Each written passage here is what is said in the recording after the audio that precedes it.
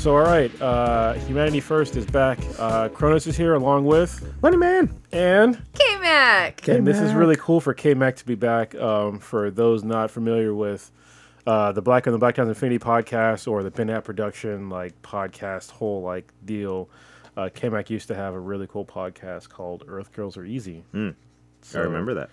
You haven't done a podcast in a really long time. Yeah, it's been a few years, I think. Yeah. Since right after our daughter was born. Yeah. And she's 3 now. Yeah. So, yes, it's been a minute. It's been a minute. Yeah. So does that mean you're a bad parent if you're still doing your podcast? Yes, he is. No, I'm just kidding. I'm just kidding. This is a time capsule for my kids. They get to see The dankness? Yeah, how dank their dad was. There you go. Yeah. They're probably just like, he's so lame. Cringe. Dank's probably not gonna age well. Actually, yeah, maybe not. I actually have a friend who, when his kid was born, he created a Gmail account for him and would log in and actually send him an email every day to that account saying what his kid did that day. Yeah. When he was being a shithead or when he wasn't, all that stuff. And so he's eventually going to give that to his kid. So I actually had that idea, and I think we created her an account, but I just haven't sent any emails yet. I need to send emails because I... Actually, I'm going to no, stop. What? No, I created her email address. It was my idea, though. And I send her emails to that email account. Okay, so you have, but it was my idea, though. Yes, it was. Okay. It was my idea. Okay. Totally was my idea. Sure. Anyway. Parental spat going on here. Although, as an impartial witness, I'll have to say, regardless of whose idea, if she's the one sending the emails, she gets the gold star for that one. I need to because it's been obviously 3 years late. But she won't know because she can't read. That is also true. She can't mostly read, so she can recognize lots of letters. It's fine. You symbols. can still send her emails. Yes, I am going to. Nice. Anyway, this podcast is going to be Andrew Yang centric past this point. Correct. So we want to do a podcast about why Andrew Yang is our guy. Yep. And also the other members other than me on this podcast are contributing in ways other than monetarily and just kind of spreading the word. Mm-hmm. We want to get into that as well. So first let's talk about why Andrew Yang is our guy. Why did we put our, all of our horses behind him? Mm-hmm.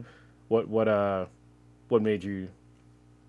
Ladies first? Oh, he's pointing at me. Yes, I'm doing the. This is how our daughter points. She puts her hand out like this. I know, cool. but we're not recording you.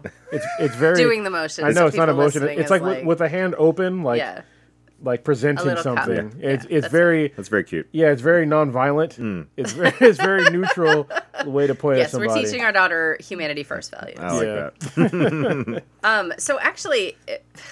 I actually wasn't an Andrew Yang supporter, from the beginning, you know?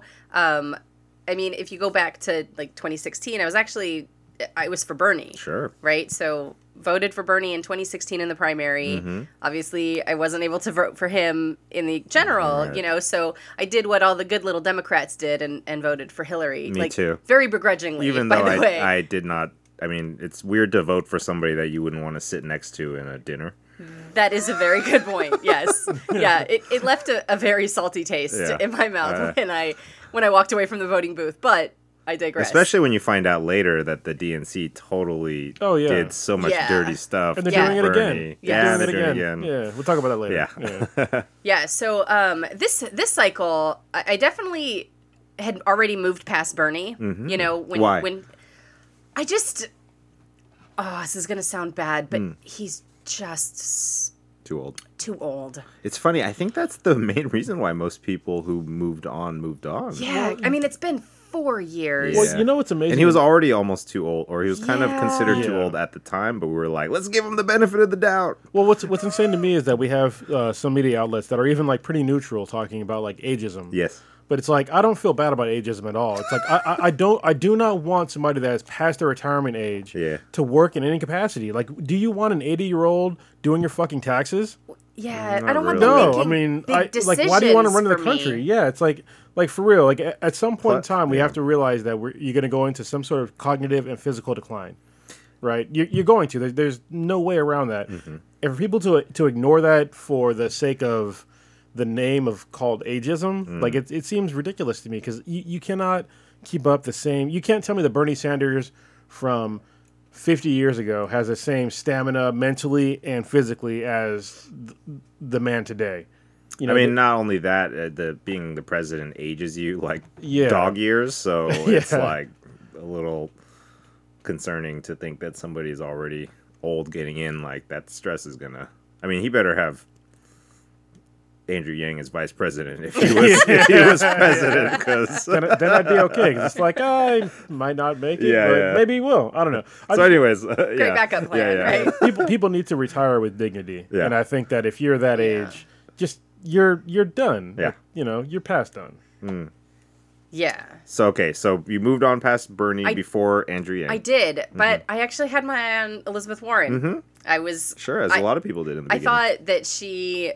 I thought that she would be, I mean, as a woman, I would be proud to vote for another woman as long as their values, like, aligned with mine. I'm not, necessarily... Technically, Hillary's not human. She's, like, a reptile. Yeah, I'm very sure. So, I think that's why women didn't get behind her. I think she's a demon. I mean, maybe she if does I seem a little demons, bit of a demon. Yeah, she comes out of, like, the shadows. And, like, just tries to smite slithers down out. Yeah. Okay, I'm not gonna Fuck go Bernie that Sanders. far. Fuck Tulsi Gabbard. It's just like, well, who are you, lady? Anyway, so I was actually for Warren for a little bit, and I was looking forward to her policies coming out so that I could read more about them, because I actually started, like, at the beginning of 2019, I started to feel a little bit like I want to do something bigger. We've had this narcissistic monster in the White House, for 2+ years. And I was feeling down about it all. So I'm like, okay, we've got a chance in 2020 to bring someone better in, to get this guy out of office and start doing, better for the American people. Right. And then, I got an email from her campaign announcing that she was going to try to break up big tech. And that, for me, I was like, of all of the issues, quote unquote, like those, but all of, like, the monopolies that you would want to aim at to break up big tech actually, I mean we can get into, like, talks about automation, right? But big tech is really, it's boosted at least the area that we live in, so I benefit from that. I mean, we have to be honest here. But I just didn't see how that would help anything. And if she wanted to break up a big monopoly, then the drug companies would have been the first thing on my mind, And I wrote an email as soon as I got that. I kind of hemmed and hawed about it. I think I talked to, Cronus. It's weird to call him his nickname since, Anyway, I kind of bounced some of my thoughts off of him just to kind of see, am I thinking this thing clearly through, because I'm kind of new into, politically thinking, whatever. Me too, actually. So, and he helped me kind of walk through it. And then I ended up actually opting out from all of her campaign emails, and I wrote an email back saying why I was opting out. And I listed out my reasons that, this isn't the place to focus. This isn't what's going to help us, moving forward. And then, her wealth tax came out, and I was in that mindset for a while, like, well, yeah, billionaires have all this money, right? Why not take a little bit of that from them? And Cronus said something that was actually, like, it kind of stopped me in my tracks. Like, what makes you think that you can take money from someone who's earned it, potentially? In the same way that I work hard to earn my money. And I don't like being taxed. What is our tax at? Like 40%, I think, of my paycheck goes to taxes? Almost half? Pretty much. And I work my ass off, So I can't, like that, when he said that to me, I stopped and I thought to myself, you're right, that's not fair. And then, he had been kind of pushing, me to listen to Joe Rogan's podcast with Andrew Yang. He'd been pushing me very softly, for probably a couple of months, like, because he listens to Joe Rogan every day, right? Or every time the podcast comes out, whatever frequency. Well, not so much anymore, but yeah, I used to listen religiously. Yeah. So he kept kind of pushing at it, and then when I kind of denounced my support for Warren, he gently nudged me opening. again. Yeah. So Cronus, in effect, he yanged me. Yeah. My first yang. And I did. That was the first Joe Rogan podcast that I actually sat down and listened to the whole entire thing.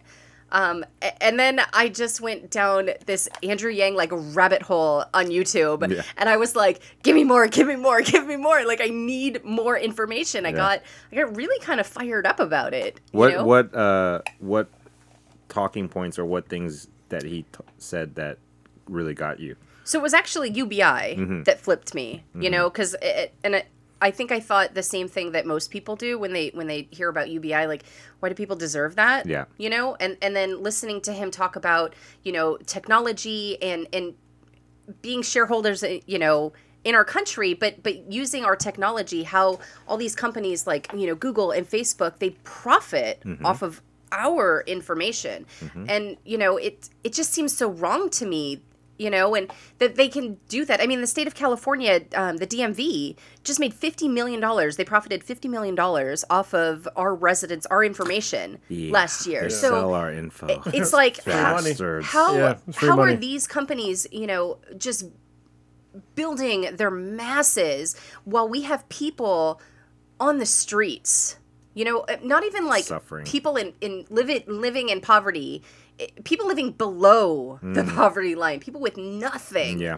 You know, it just felt so wrong. So, I mean, it was UBI that got me. And then, again, I just started reading things, you know, and his education policies, that was the next one that kind of was like hook, line, and sinker for me, you know, so. His education policy, which we'll talk about probably on a different podcast, but that hit me in my soul. Because, you know, Quebec knows me, obviously, more than most people. More than probably anybody else, but like I don't believe in like everybody going to college. And when he was just like, we need to invest more in trade schools, and like most people that go to college, it's a very low percentage that they graduate college. I'm like, I know that shit already. And like you're pushing all these people to go into these STEM fields, but it's like 8% of the population are actually in a STEM field. I happen to be lucky to be one of them. Quebec is as well, but it's like most people are not in these fields, and you're pushing them all to go in there. First of all, there's not enough jobs in those fields. You know, and second of all, you're just totally ignoring the fact that you need to have a certain mindset to be in those fields. Yeah, it's like asking people to be a mechanic and they have like no mechanical skills, you know, and they have no desire to go to be, you know, a mechanic, and it's just like you can't force them into doing that sort of thing. Right. But that I'll talk more about that on a separate podcast. So for you, is the education thing? Like what got me in for Oh no, it's UBI 100%. Yeah, I mean UBI. So first of all, when I first heard about UBI, like most people, I was like, this sounds fucking ridiculous. Like there's no way that we can afford it. There's no way that we can pay these people every adult American any sort of like paycheck. You know what I mean? But once he broke down the value added tax and then the way that you would save money on all the services that you can essentially get rid of, but not forcing them to get rid of it. You know what I mean? Like he's doing it in such an eloquent way that most people don't even realize is that when they say, you know, UBI is going to cost, you know, I think it was like what, $3 or $4 trillion, but like, you know, the first 2.4 or something like that, you get through the value added tax. Yep. And the vast majority of the rest of it, you get through savings through all these other programs that will basically become irrelevant. Like you have a homeless problem, right? Like just California alone, we spent almost I think it was almost $500 million to try to end homelessness. That's $500 million for just one state. That went down the drain. Yeah, it's the homeless There's rate more just went homeless up. than ever. Yeah, what if you just gave him money? What if you just gave him $1,000 a month? Like, what would happen to homelessness? Yeah. Like, it would at least. I'm not going to say it's going to eliminate it because that'd be stupid to think that it would get rid of all of it, but it would drastically reduce homelessness. Sure. I don't think it'd be stupid, but overly optimistic. Yeah, but I would venture to say at least 60% of homeless people that are homeless today would not be homeless if they had UBI. You know what I mean? And for people that say, well, they're just going to shoot themselves up with drugs. It's like, well, they're doing it now anyway. So what is your answer to that? Do you have a solution to, you know, a drug addict, you know, getting off of drugs? If you don't, then can you sit down? It's like people are going to do bad things with any amount of money, no matter what. It's a very small portion of our population. It seems to be growing over the past few years. but that is never going to go away. You're never going to use legislature to remove a bad behavior that you believe is bad. You know what I mean? Especially when it comes to drugs. Like the war on drugs is an asinine war. You're never going to win it because there's been no point in human history that humans have existed without drugs.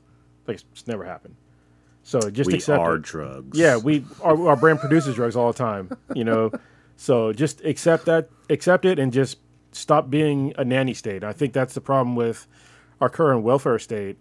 Or no, we're not a welfare state, but our current welfare system is that we make these people jump through hoops for welfare. Like if you make too much money, you're not on welfare anymore. You know what I mean? So people purposefully stay below a certain poverty line to get those benefits. And it's also like you make them, you know, search for jobs and do all this other things and do all this blah, blah, blah, blah, blah. Like, why are they doing all these things when they're just trying to survive? Yeah. It's like, and it's obvious for like a lot of these people that are on welfare, at least to me, that they do not currently have the skills to be marketable in this society.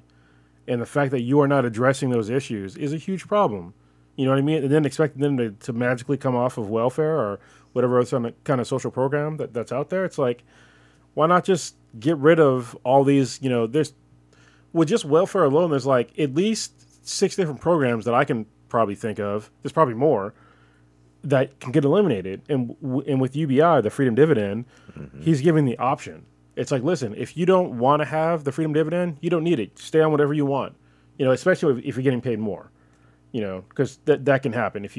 It's potentially you can get paid more than $1,000 a month from the government, in which case I can totally understand that you don't want the Freedom Dividend. But for I think a lot of people, switching to the Freedom Dividend with no strings attached, you know, you don't have to like do anything for it. You know, why wouldn't you do that?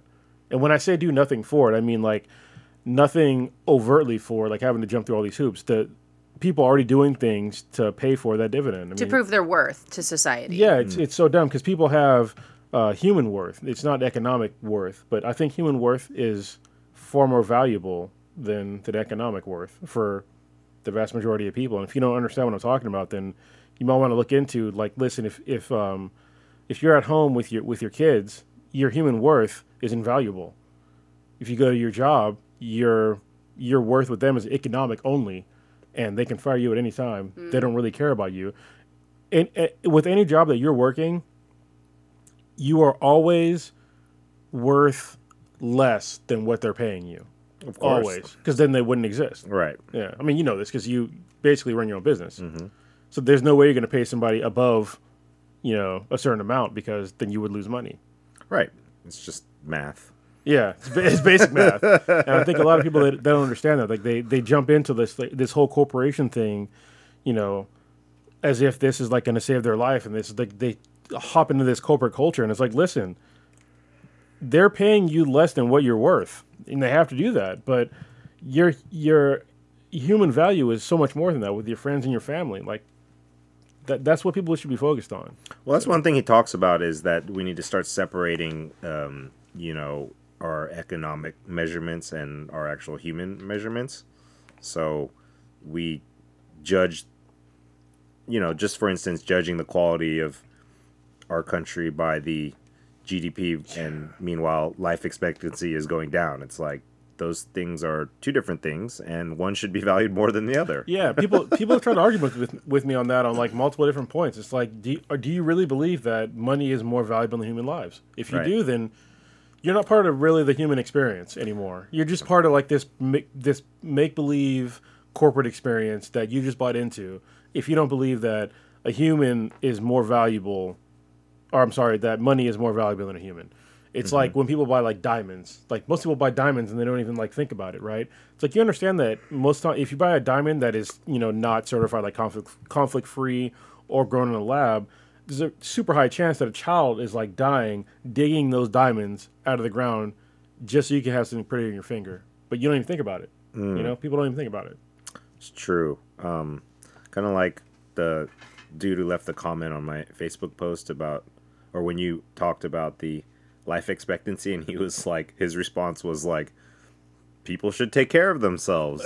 It's like, dude, like, first of all, that's not just selfish, but it's also like, if the overall life expectancy of the country goes down, that's an average, which means that there's a ton of people who are suffering way more than before and dying way earlier. That's why the average goes down. So it's not a matter of each person just deciding to live healthier and stuff. It means that the social conditions and the system is causing people to die sooner, you know? Yeah, and it's funny because, like, he took a screenshot of something, and it's like, it literally said, like, what I was saying. It said, like, between, like, 2016 and 2017, it went down by, like, 0.3%. 2017 and 2018 went down by 0.3%. And then the other ones were projections that it was going to go up. I'm like, their projections, like, you can't project this year because we're in January. Yeah. Like, what the fuck? Yeah. Like, for real. Like, what I said was You probably got it off some Republican facts website. Probably. And the fact that it was just a screenshot and not an actual link was, like, very telling. So I gave him 3 links, like 3 random links, showing that life expectancy is going down for, like, a variety of, like, very sad reasons. Mm-hmm. So what got you onto the Yang Gang?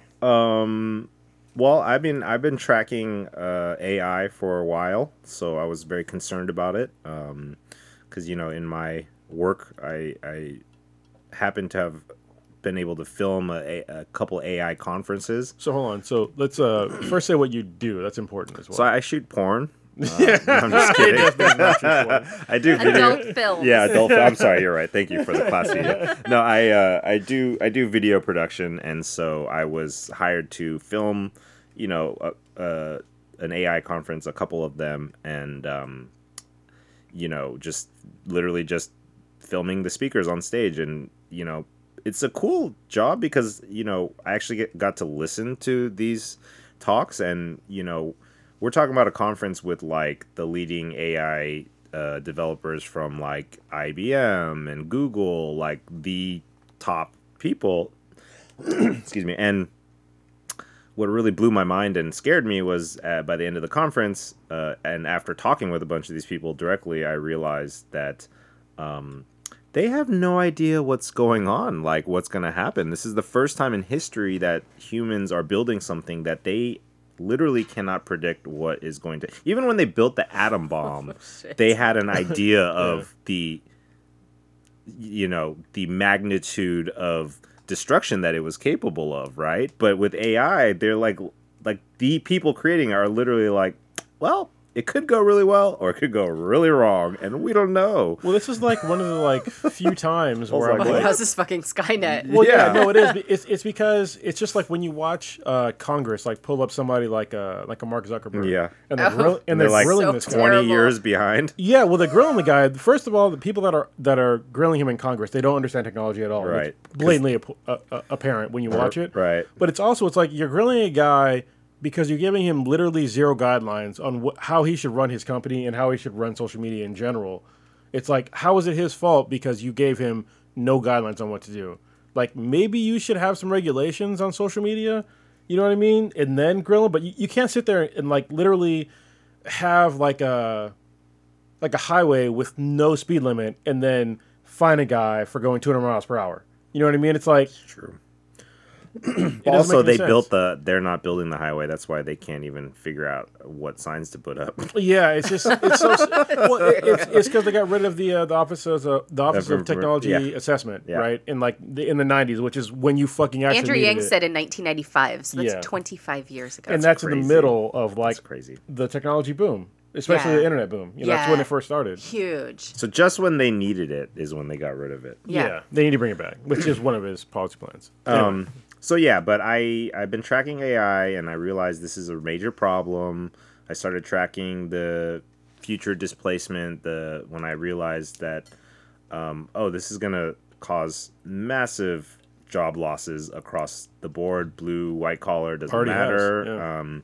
So nobody's really safe. And then, I realized, okay, so this is an actual major, existential human issue, and not a single politician. Like, I watched the trial the Zuckerberg grilling, and, that moment when they were like, so how do you make money? And and he just, he smiled, and then he ate the smile. But that was the moment in his eyes where he's like, oh, these dumb mother effers have no idea what's going on. And that's when you could tell he was totally relaxed after that, because he was like, he's talking to idiots. Yeah, he's like, well, Senator, we run ads. You idiot. It's like if you walked into a McDonald's and you're like, where do the burgers come from? Where does this meat? How does this meat exist? It's like, well, there's this thing called supply chain. Yeah, exactly. It's like, so anyways, I was concerned about the issues, and then when I saw him actually before Joe Rogan, I remember reading an article in some local newspaper about a random Asian guy. Asians Daily? Is that what you're reading? Yeah, something like that. It was like Yellow News International. News. No, but I'm yellow, by the way, so I could say that. But you know, it was just like this random Asian guy that was, you know, running for president or announcing it, and I thought it was like a publicity stunt, or I thought, okay, maybe he's just an entrepreneur that wants attention, and then because a lot of times a lot of people will run in the beginning and they have no intention of staying in the race. There's people that are still in right now that I'm the like, rent why is are you too still damn running? high, you know, like stuff like that. Or Trump even. And then when I saw him on Joe Rogan and, you know, he explained his everything, I was like, okay, like this guy is thoughtful. He's clearly thought about it like deeply, and he's clearly like one of us, like one of the people, like, because he's not actually like a billionaire entrepreneur, you know. No, he's not he's like just a millionaire. Yeah, that's still a lot of money. Well, but it's becoming not a lot of money, and he's not. But the point is, he's not out of touch with like the needs of the everyday person, which is the majority of us. Yeah. Like the way like a real billionaire is, right? So the fact that he's thoughtful, that was, you know, reeling me in. But then when Joe asked him, like, well, you know, what do you really expect to win? Like, what's, you know, and so that was really important because I wanted to know, like, what his level of reality was, right? Because a lot of people, when they run, they're just expected to say no matter what, like, we're going to win and all this stuff. And but he was like, well, my goal is to get these issues on the table. So if I can get these politicians to talk about these issues, I've already won. Yeah. And I was like, okay, that's a realistic goal. That's, it's ambitious, but also like humble. And I was like, I could get behind that. And so, so then I think what locked me in though, because I was definitely a Bernie guy too before, you know, I think what really locked me in though was that, after hearing him and then looking at all the other politicians, and you realize they're still just playing the game where they're just talking sound bites. Yeah.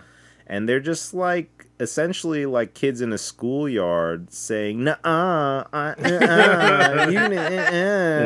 and like, you know, and so I was like, okay, well, if I had to close my eyes and just pick based on what they're saying, I mean, it's kind of it's a no-brainer. Yeah, it should be. And so, so that's what got me on. And then it wasn't even because he's Asian and I'm Asian, you know, I'm not that kind of person where I'll just blindly support someone because, you know, of their ethnicity or whatever, you know what I mean? Yeah.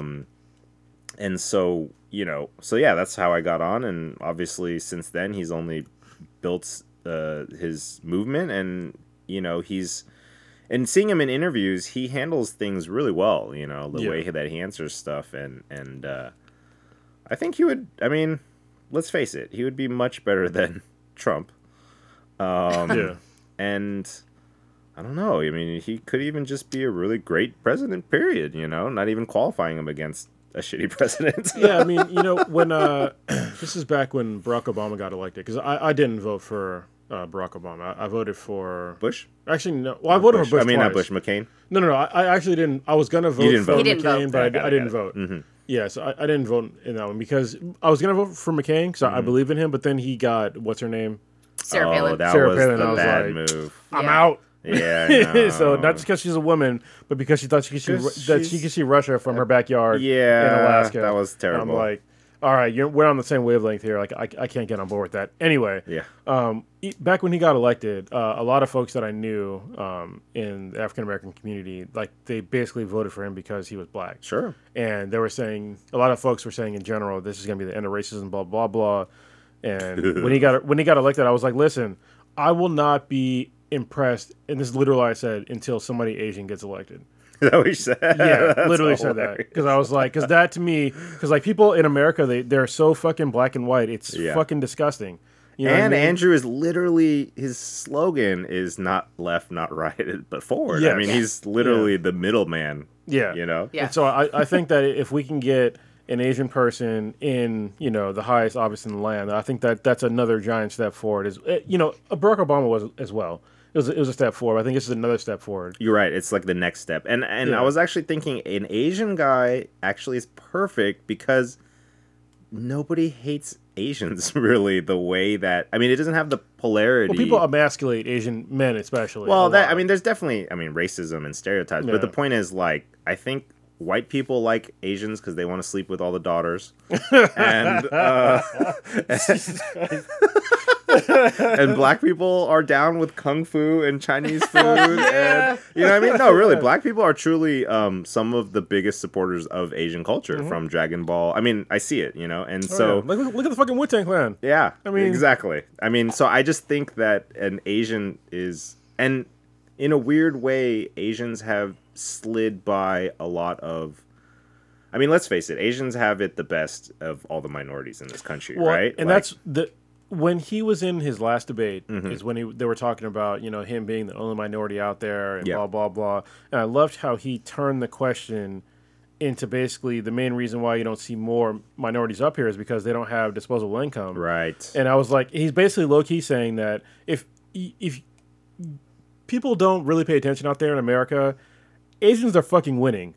They really are. as They're far- quiet. That's why they're winning because they're just quietly. Yeah, they don't brag doing- about it. Yeah. Yeah, but if you look at like statistics, like Yeah. economically, Yeah. Asians are outperforming Caucasians by a decent margin, Hmm. and they just don't talk about it.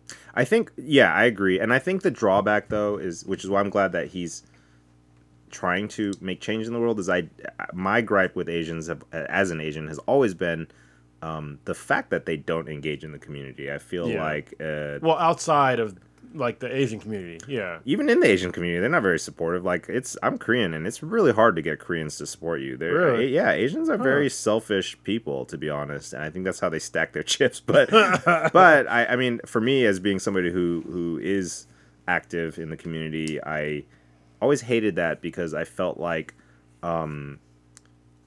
black people are struggling, you know, Latinx people are struggling. Everybody's struggling. All people of color. Well, this is one thing I want to make a distinction on this podcast. Mm. So when we say black people are struggling, there are black people struggling. Well, but we're I'm not- always in comparison to white people. right. But it's only like not all of us are. So this is the problem that I have Mm. when like politicians, especially, like they talk about the black community as if Mm-hmm. we're all fucking poor. Yeah. I'm not fucking poor. You know what I mean? Like I make a. But you're also an outlier, though. I mean, maybe because you're an outlier regardless of your skin color, though. Well, yeah, that's true. But it's That is true. Right. I'm not the only one though. You know but what you're I mean? technically in the 2%, though. I don't know if. I don't think it's even. I think hopefully it's higher than 2%. And But that's what I'm saying is you're not in that pool, so it's easier for you to say. Well, but either way, your point is right, though. There's many middle class, you know, black people that have normal lives that Yeah. are just doing their thing. That they're not, you know, their dad wasn't like a crackhead or something. yeah, You know what I mean? Like and that's the our problem with like when stereotypes. people try to like appeal to the African American vote is that they're appealing to like these values that are not my values at all. Well, you and know what I mean? and they do that too, but they do that to the white community too, Yeah. because they completely write off poor white people. exactly. Mm. Yeah. Right? Because there's that They're like white, invisible in their own way. you know, the privilege of being white. There's that assumption, I think a general assumption that people is think true. that, you know, white people aren't living in poverty. I mean, my family Right. is living in poverty. Like Right. And to then my nieces, right. they're two of the people that I Yeah. want to get them to get the freedom dividend. Yes. Like that would just so much greatly impact their lives. You know, Mm-hmm. that they're white girls. I mean, I think you know? that's true. That so many people are suffering around the country, and guess what? Most of them are white. yeah. That's what's amazing to me is that you sit there and you have all these you know, voters voting for this sort of prosperity that will never ever touch them or their children. You know what I mean? Like there are these white people that are voting for other, you know, like Republicans, stuff like that. And they're voting for these things that will never affect them. I mean, I think And what it's people so strange to me. yeah, I think people forget that the problems are actually not racial; they're classist. Yes, that's what I always bring up Yeah. too. Yeah. It's a class problem. But Yeah.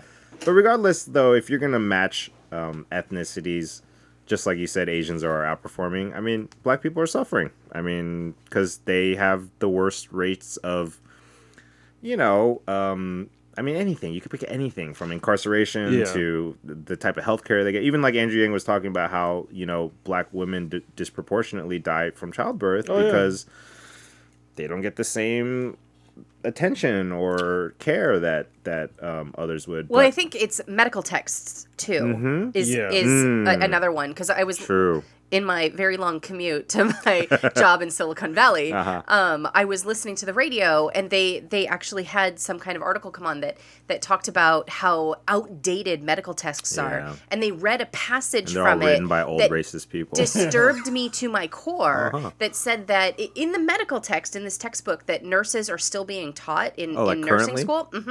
Yeah, in 2019 Whoa. was when this Whoa. happened, right? A couple months ago. That it said in the medical text that black people's skin was tougher, physically tougher than white people's skin. Essentially saying that you could use more force, right? Oh, So, whoa. I mean, that's just one example. And I mean, it just, That's crazy. it made me so sick, right? To think Are you about Superman?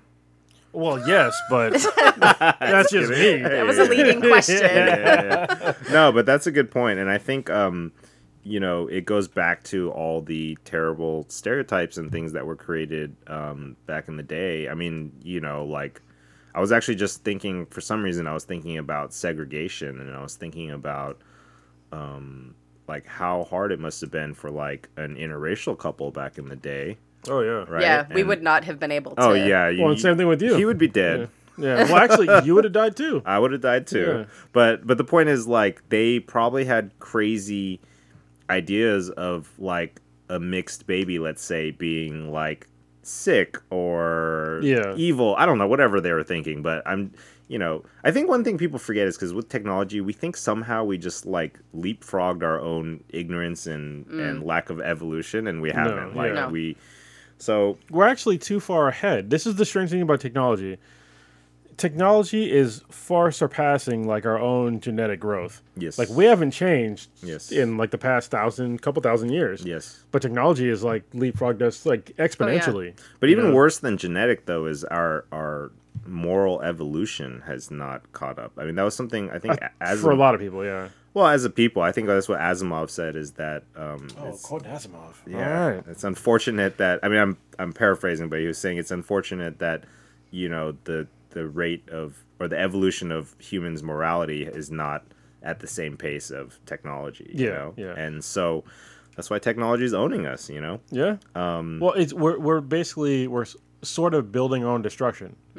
Oh, for sure. By And not paying that goes attention. right back Yeah. to the whole AI thing that Yeah. we're literally building something that could save us and could destroy us. And it's I mean, look, you see articles about how, Facebook was experimenting with AI and they had to shut it off because they literally didn't know what it was They were talking doing. back and forth. Yeah. Like they were talking to each other and they couldn't decode it. So imagine if it was actually sentient and it's like, let's just tell Facebook that we're doing this for this reason, but we're Yeah. actually so it's like, and this is early. It's like AI is not even like a child. It's like an infant, and they already cannot control it. Or there was also even the Microsoft experiment where they unleashed AI on Twitter, and it immediately became a Nazi troll. Yeah. Yeah. Because it's based upon like information out there. Yeah, and there was Holy shit, I didn't know about you didn't that. know that? No. they built the AI No. bot for Twitter, and then it just started spewing Nazi stuff, and they had to shut it off immediately because it was like, whoopsie.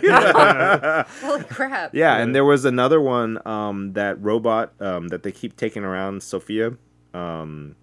It's an AI robot, and the first time they showed it in public, it was hilarious. They were like, what is your purpose in life? And it was like to destroy human beings and take over the world. And I was like, can you turn that off now? Because that's like crazy that's what's coming out, and they're just starting. Well, the problem is that when you base an artificial intelligence on human beings, Yeah. as a whole, Yep. you're gonna get a terrible like base. Oh, yeah. Because Human looking at beings are human terrible. history, The average we're human is terrible. not very, and also the internet also showcases only one side of the average person, right? Yeah. Because the average person doesn't talk to other people in public the way they do on the internet, Yeah. Yeah. right? Yeah. So that's one thing. And actually, when I was at the conference, I realized that the other problem is that you have basically the most socially awkward and least qualified to build Anything social. something social or Yeah. sentient building these things. It's kind of, that's also not cool. And then I realized that if AI currently as it is just a result of the inputs, they need to start inputting like Buddhist philosophy, you know what I mean, like Yeah. existentialism, like just start like, actually I don't know if I want a robot like questioning its existence, but, but you know what, if it's Fuck, sentient, we all die. but if it's sentient, that's inevitable, right? Right. Like that's kind Yeah. of part of being sentient is to be able to ask yourself, why am I here? By the way, why am I slave to these stupid flesh bags, you know? But Yeah. but anyways, so all that stuff, you know, is why we need a president who is actually concerned about it. It's like Andrew Yang says, is like he's concerned about the problems of the future, not of yesterday. Yeah. And that's the difference, right? Between the candidates that are running and him. And they've said that too. Yeah, right? and it's so apparent. Like, listen, watching all these debates, like for me, there is zero doubt that Andrew Yang is the smartest guy out there. Even his first debate, he was the only one that was like basically 100% correct. Yes. When they 'Cause they fact checked fact-checked him. him. Yes. And they fact checked him. With the least amount of speaking time. Yeah. Yeah. I'm like, come Right. on, is that already like? Yeah. And then just listen to Joe Biden talk about technology. I mean, I really appreciate that he's trying. Yeah. He went on. But Hold on. But you also He don't talk- want your grandpa who It's- doesn't know how to work Facebook to be went- running the country. Right? Hold on. Listen, he went on the No Malarkey tour. Yeah. All right. No. The No Malarkey tour. I totally. You I'm cannot I'm speak with about you. technology if you're talking about the No Malarkey I'm tour. with you, but remember, Andrew Yang said, right, that politicians are probably going to end up starting to talk like him, Yes. right? Yep. So that's happening, And which that's is good. that's beautiful. Yeah. It's good, but we also want them to know what they're talking Well, about. and also they're only talking about it because the media's like making them, and you know when they get in office, they have no interest. They're just Yeah, gonna there's play no the intention. yeah, they're gonna play Yeah. the game as usual, right? Right. So, and Right. I think everybody can at least agree that the game as usual is not really been going Yeah, well. and, So and Elizabeth Warren literally was quoted saying, "I'm just a player in the game," Oh, when they asked her about God. about the Iowa caucus. So, I mean, That's just terrible. I can't stand that woman. it's out Listen, there. Yeah. And I don't even feel bad because she's a woman. Because like traditionally, I'd be like, you know, she's a woman, and I want to like root for her. But fuck her, like for real. Like the fact that she's lied so many times, and she basically tried to like ninja snipe Bernie Sanders in like the last debate, talking about how he said, and CNN was like totally in on it. Yeah. You know, I was like, that was so Yeah. cringy. What is up with the news outlets being crooked as heck? Because I don't it's Because remember. they're the being DNC. paid. Yeah, it's They're being paid. Look at their It's sponsor gotten list. worse Yeah. and worse. Oh, yeah, yeah. It's really blatant now. I'm kind of glad that it's happening on one hand because But it's people don't, discredits them. people don't see it though. well, but I'm a new person that's seeing it, right? So there's the possibility that more and more people will start seeing this and start seeing how corrupt they are, right? I mean, I feel like they're abusing their First Amendment rights. oh, for you know, sure. Well, let me- I this- mean, they're part of the machine infringing now. on our democracy. Yeah. It's Well, let me explain to people that gross. don't understand what we're talking about. So in the last, DNC debate, they had a back and forth between Bernie Sanders and Elizabeth Warren, where basically, like right before the debate, Elizabeth Warren or CNN dropped a story that said that, you know, Bernie Sanders said that a woman couldn't become president to Elizabeth Warren in a private meeting, and so on the debate, they were like, hey, you know, Bernie Sanders, you know, did you say that a woman couldn't become president? And he said no. And then literally right after that, they asked Elizabeth Warren, so when Bernie Sanders said that, you know, a woman couldn't become president, how did you feel? And it's like, he just said no. Yeah. Like, are you serious? Like, are you serious? And there's literally videos of him from like the old school, like really shitty TV days of him saying that a woman can become president. You know, anybody could become president. And this is like when he had hair still. And he did. I mean, in the 2016 election, he rallied for Hillary Clinton. he so He did. He sucked the same it up. person that stabbed him in the back again. Yes, Yeah. she's a like they say is like a scorpion can't help being a scorpion. Yeah, The on the snake is frog. a snake. Yeah. So, I think Bernie. So right now, what's the game plan? They're just basically destroying everybody to keep Biden up top. Well, I think it's Bernie and maybe Biden. I don't know. They keep trying to like. Who does the DNC want? It's either.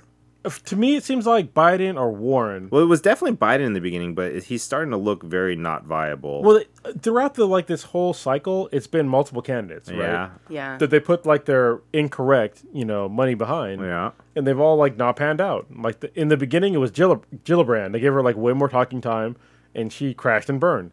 They put a lot of stock into Cory Booker, a lot of stock into Kamala Harris.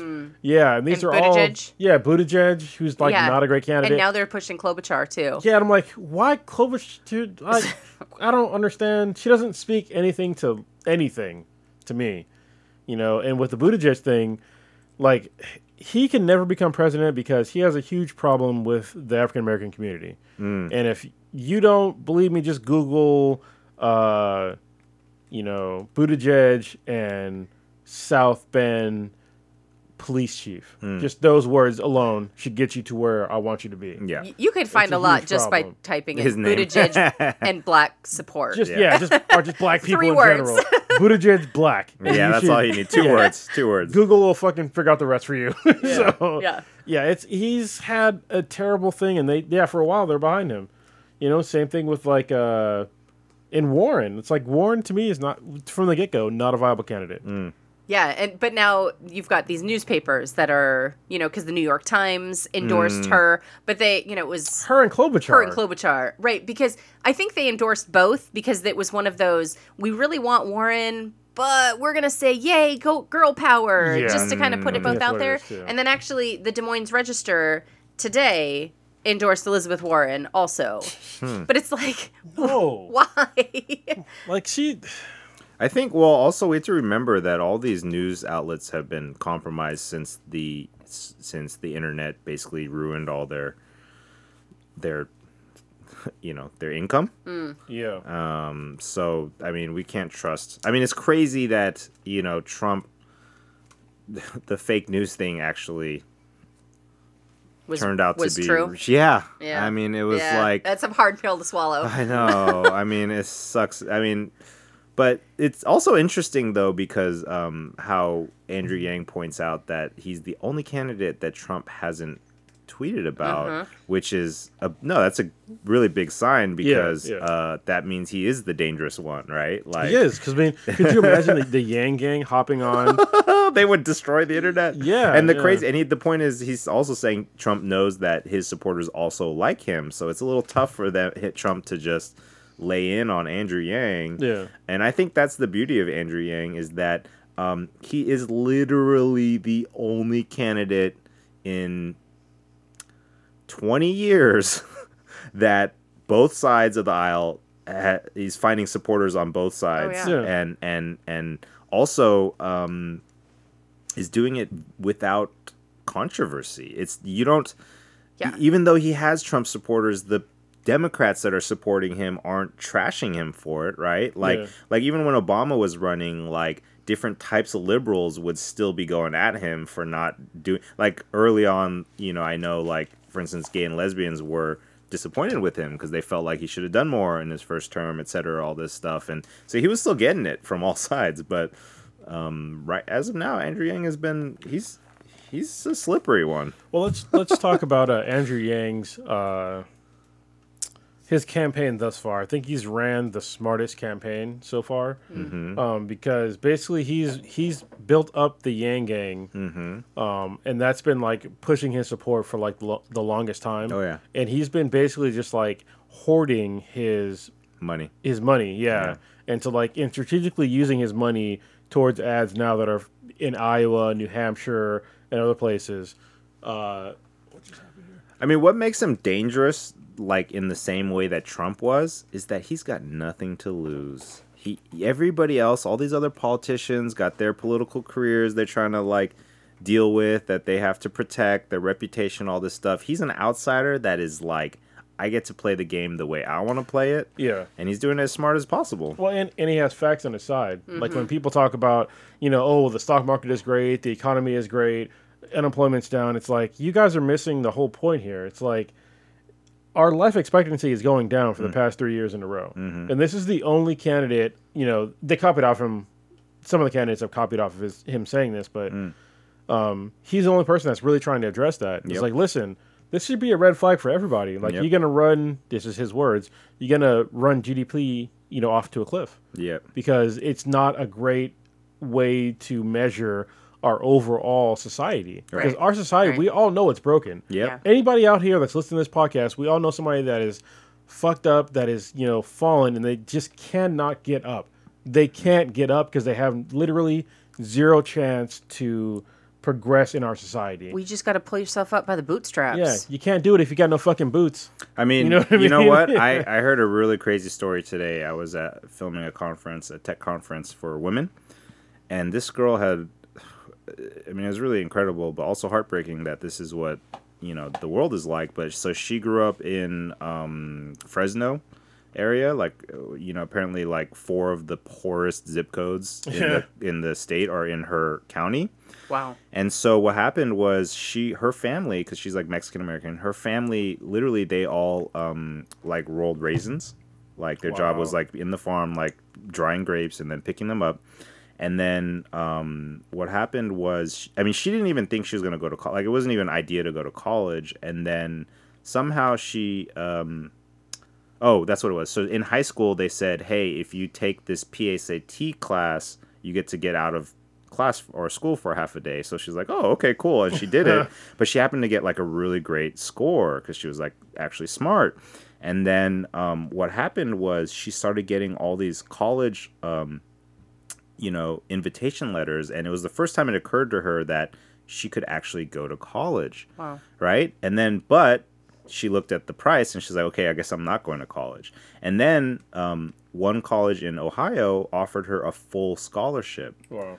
Right? Which is amazing. But here's the sad part is that the thing that was stopping her from being able to go to college was the price of the bus ticket to get out there. Shit. That's how poor they were. Jeez. So her family didn't even have the money to send her to Ohio on a bus to get a full ride. And so what they did that summer was they actually, the whole family, every day they would go out and collect cans and bottles and Just for a recycle bus them. Yeah, until they had like $87 to send her to Ohio. And that's like so sad, like to realize that like bright people with this potential for this future. And now she's like this badass engineer that worked for like tons of big tech companies. But imagine that $87 was the difference between her having a life of working on a farm and no education and like actually going to college and being somebody in society.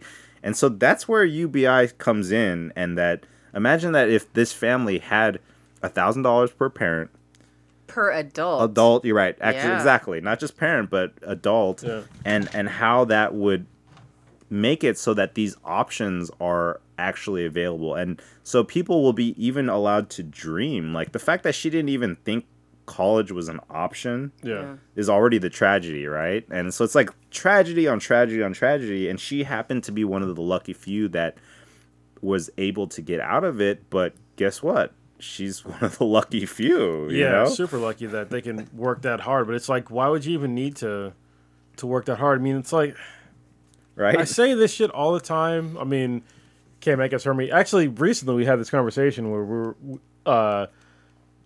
we need something to eat. Usually I eat pretty healthy, but there was like one night we're just like we're on the way home. I was like, we need to get something to this eat, is funny. fast food. All right, so we're gonna hop at Wendy's. I'm Yeah. gonna give me a fucking double baconator.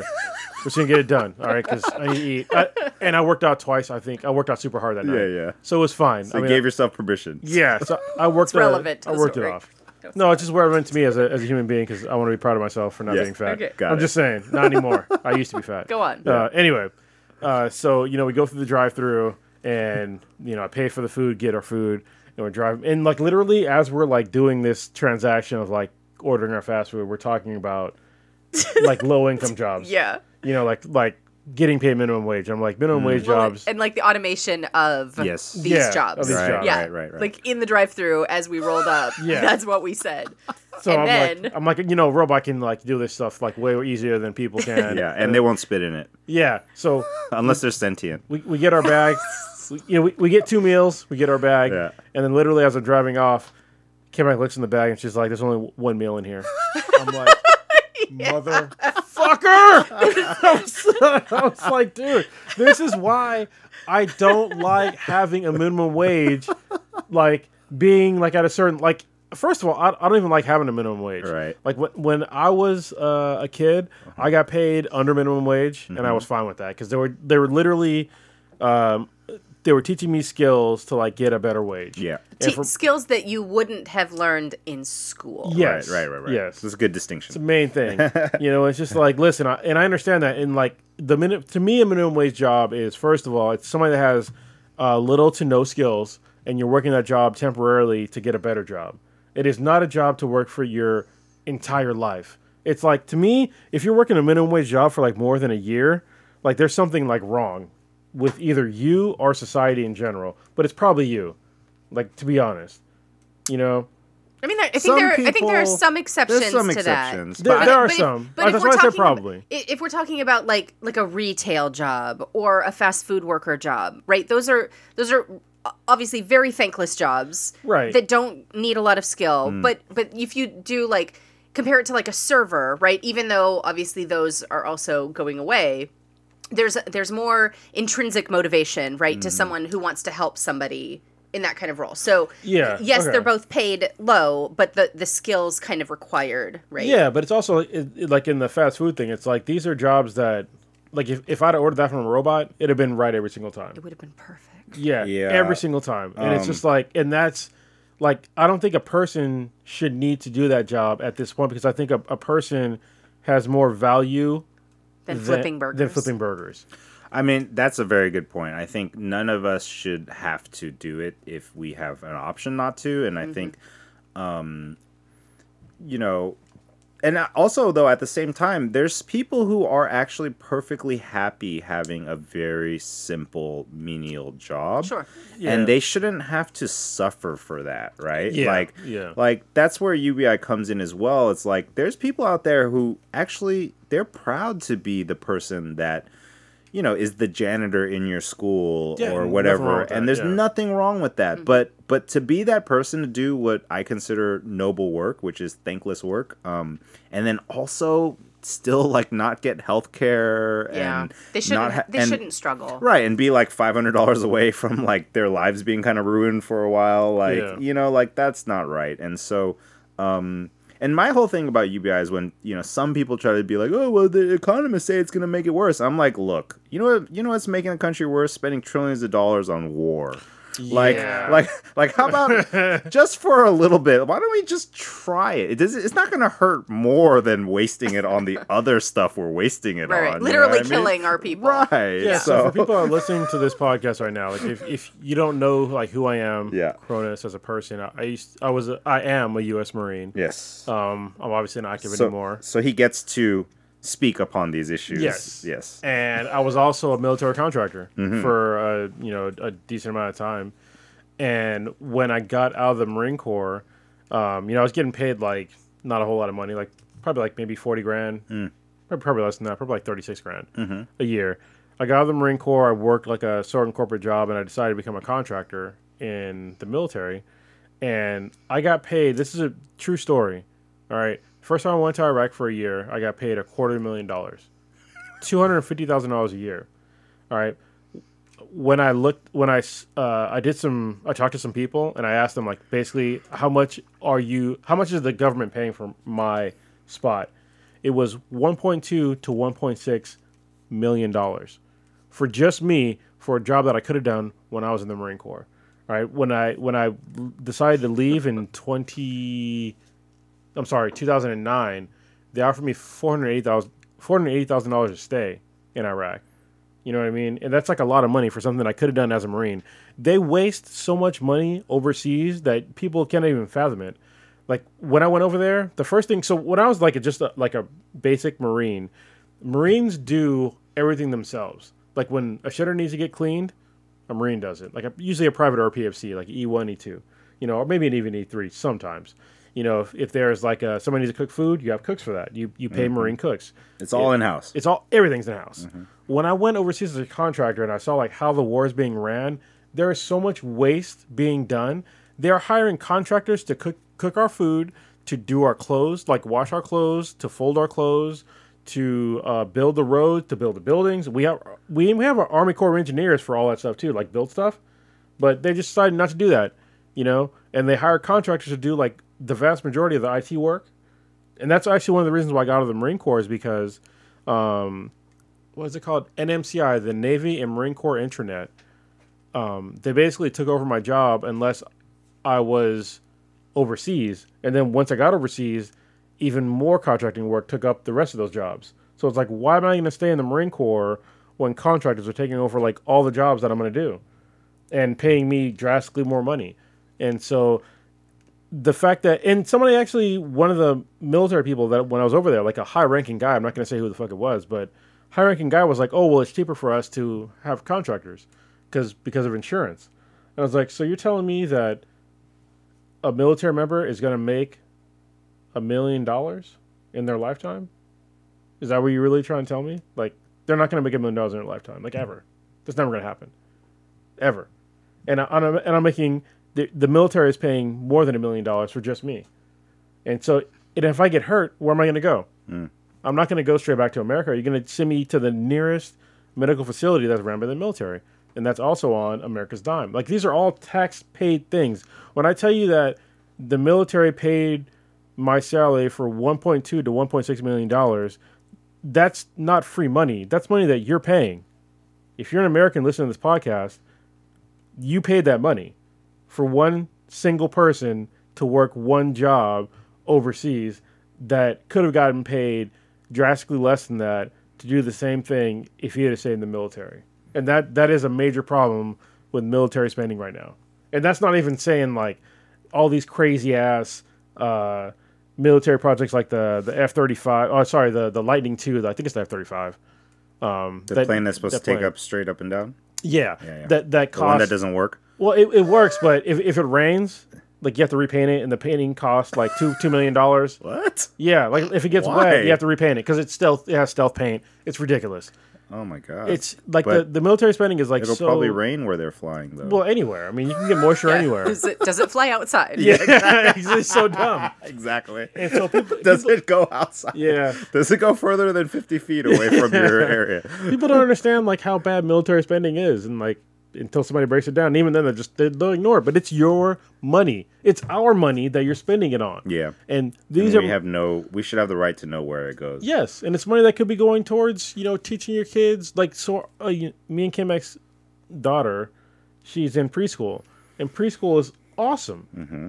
Every child should be in preschool. Every child. Yeah. Yes. And my salary alone could have put a bunch of kids through preschool. It's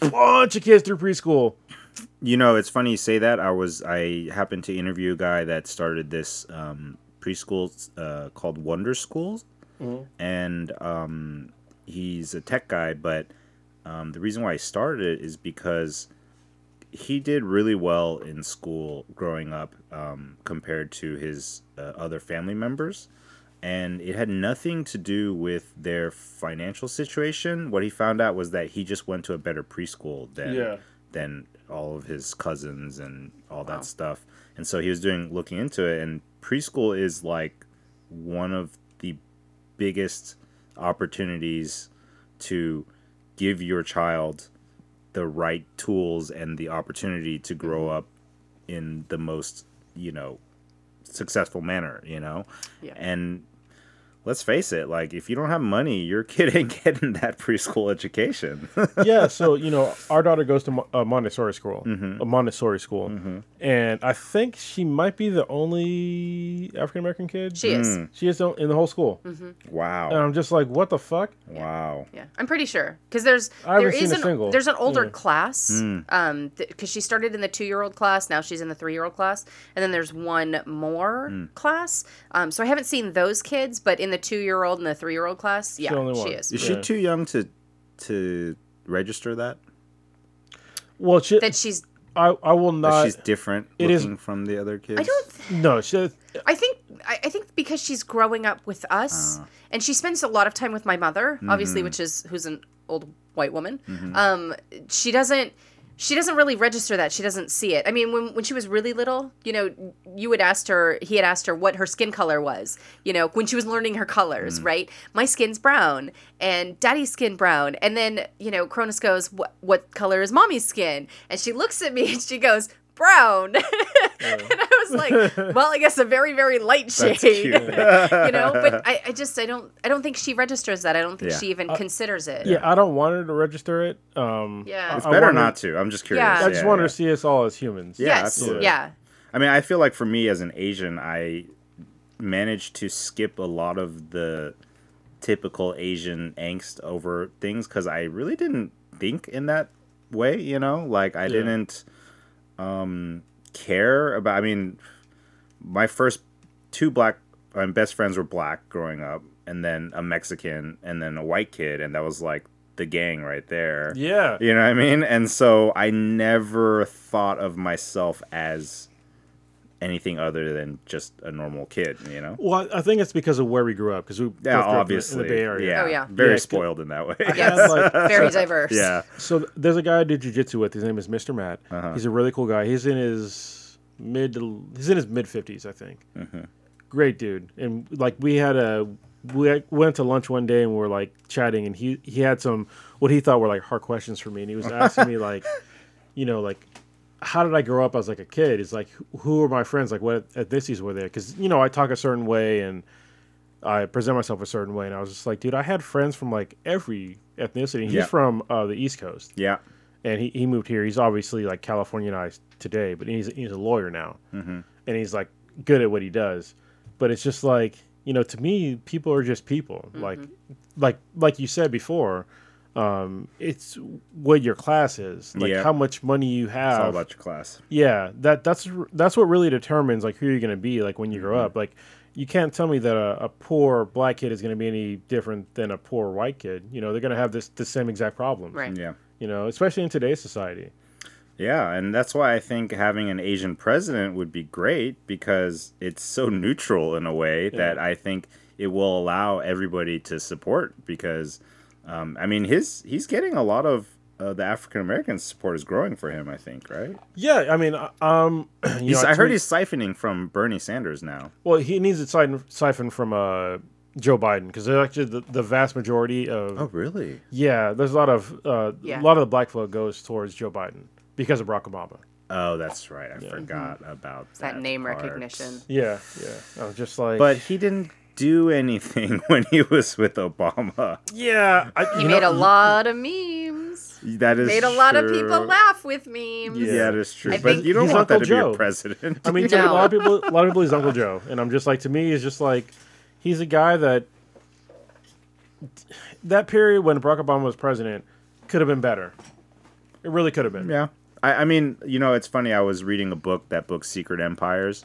It talks about the different ways that politicians presidents and politicians use their power to become rich and oppress people. And Obama was in the book. I mean, he did dirty stuff too. Look at how much money he's making now from speaking towards, all these other engagements. Like he's made a lot of money towards speaking towards banks, what do you call it?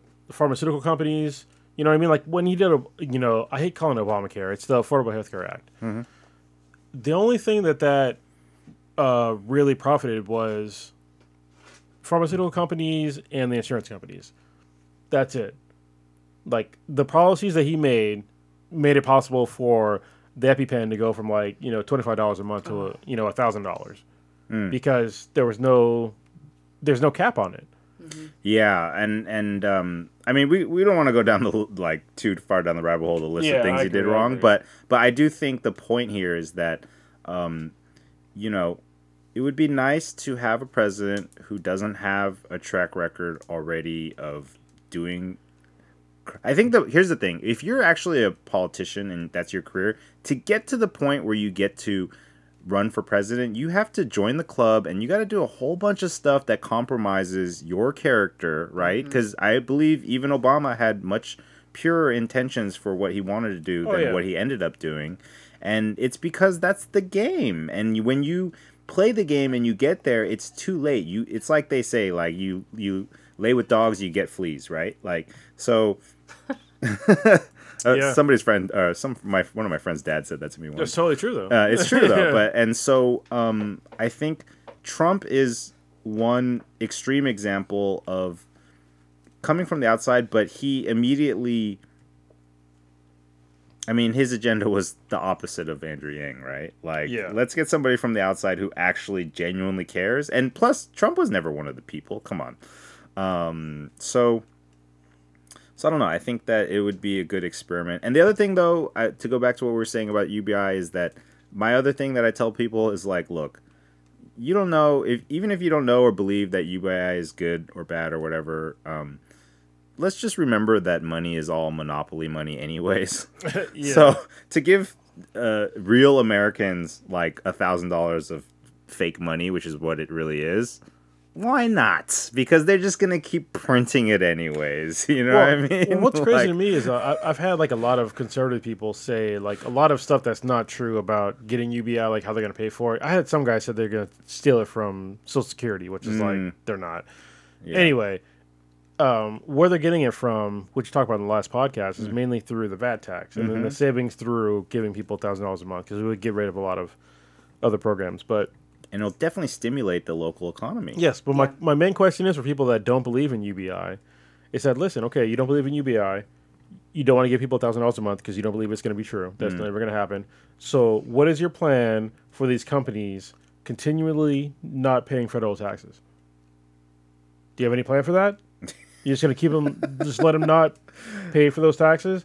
How about we make them pay for this shit in a way that they cannot possibly maneuver out of it, which is what every other private citizen that makes millions of dollars or company, that they could just snake out of all these financial duties that they have to America, because there's literally zero chance that you can take a Google and grow it in China or grow it in Australia or grow it in fucking Ireland. You know what I mean? Like, you can't do it. You need the resources here in America, and you're using these resources through our tax money. That's a fair point. That's a fair point. Yeah, they need to pay their fair share. You know, and the fact that they're not doing it and people just totally ignore it. Oh, just let them keep not paying those taxes. Let them just not contribute to our society that they're literally gaining from. It's ridiculous to me. You know? I agree with that. I mean, I have been having this fantasy lately that I have like Thanos powers, and when I snap, all the people in power who knowingly did something harmful and malicious to the people disappear. Or actually, the fantasy got deeper. It was like they have to publicly say everything that they did, and then either they disappear or they just live like in a prison for the rest of their life, where everybody else could watch them and pay for the consequence. And I realized, okay, that's not going to happen, so let's just get Andrew Yang elected. But if I ever figure out how to put the Infinity Gauntlet together, then there's going to be a lot of politicians missing all of a sudden. He's the guy. So yes, okay. Now we're gonna switch gears a little bit. Sure. So K-Mac, since I've yanged you, you have done much more for the Yang campaign than I have. I've donated some money to the Yang campaign. But she's putting in that sweat equity. Yes, she is. So can you talk about how you are contributing to the Andrew Yang 2020 campaign? Yes, I can. So I have also given money, which, disclaimer, I've never, ever given money to a political campaign. Ever. Yeah, me either. Never. Yeah. Ever. I dropped my first donation back in June. of last year. Wow, it was June? Yeah, Holy it was shit. actually right after I watched the Joe Rogan podcast. So that's about how long I've been on in the gang. Yes, and actually, to be very honest, I actually donated to Tulsi Gabbard's campaign. Like yesterday. Sure. Yeah, I felt felt Wait, it. she's still in it? She is. She is, She yeah. is. I think she's. I'm gonna like very, predicty whatever.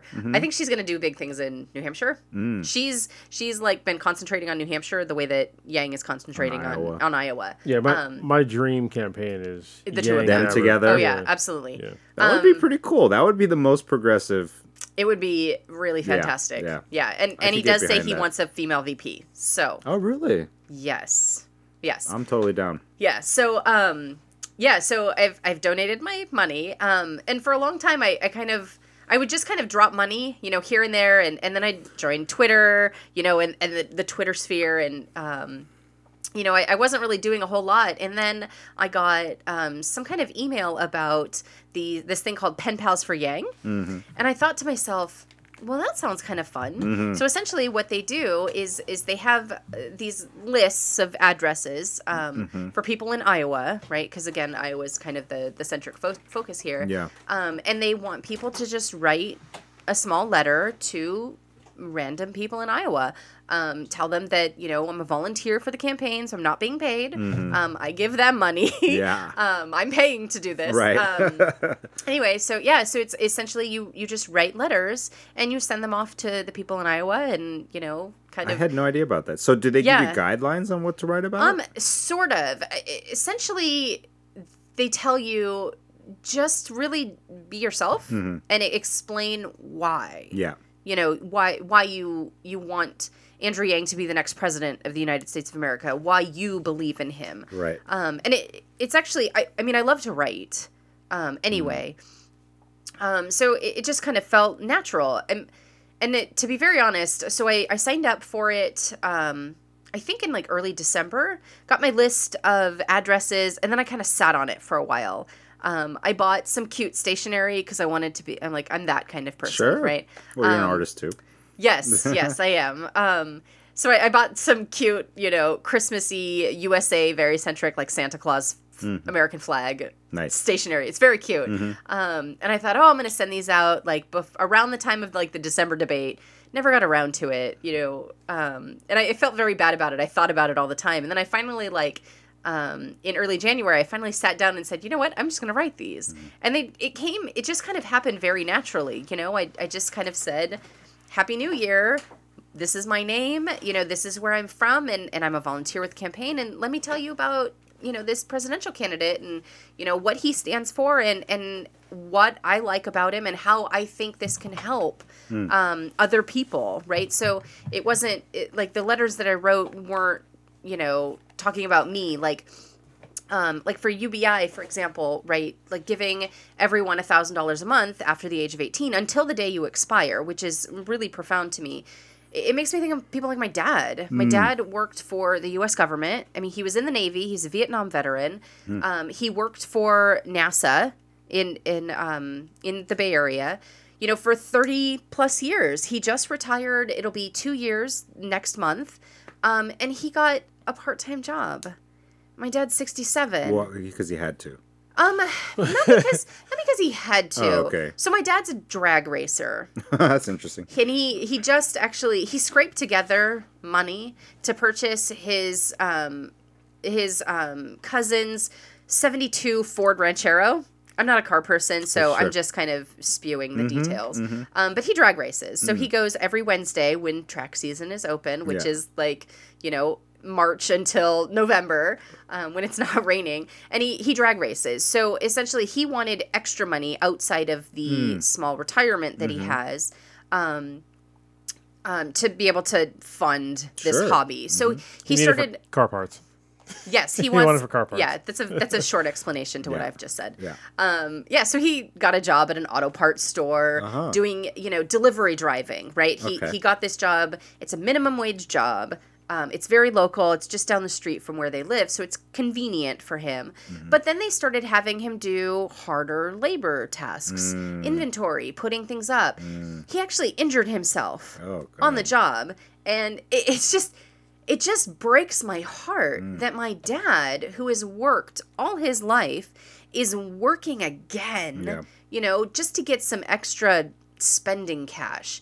And he's very jaded, right, about the political, atmosphere, which rightfully so. Sure. What has the government really done for my dad, right? Which is crazy when The you're government failed him. Well, yeah, I mean, right. it's crazy when you've been in the military and you're just like, Yeah. You don't What has get government done for anything me? for it. Right, Yeah. right. And he actually joined the Navy. I think obviously fully knowing that he was Well, going that to go was to the Vietnam. last generation that they volunteered. Yeah. So he before did volunteer. They had the real.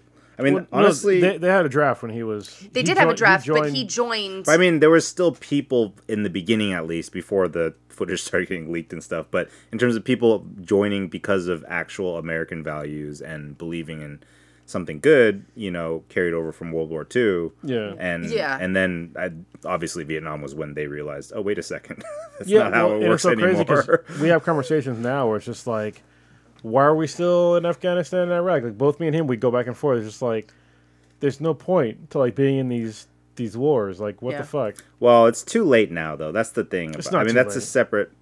I don't know. I think it's a forever war now. No, it's not a forever war. We can have another conversation if you want. Yeah. That's We going to could have do to that. a whole Yeah, different separate. topic. It's not a forever war. Yeah. They're making it a forever war. Well, that's also true. Yeah. Yeah, that's also true. But I think. I don't know. We'll see. But so what else though? Well, we want to talk about how did you get involved? Like, so you're more involved with Andrew Yang's campaign than I am. I'm starting to. So let's talk yeah, about I'm. By the way, actually, I had a really devious idea based from what you were talking about with the letters. Oh.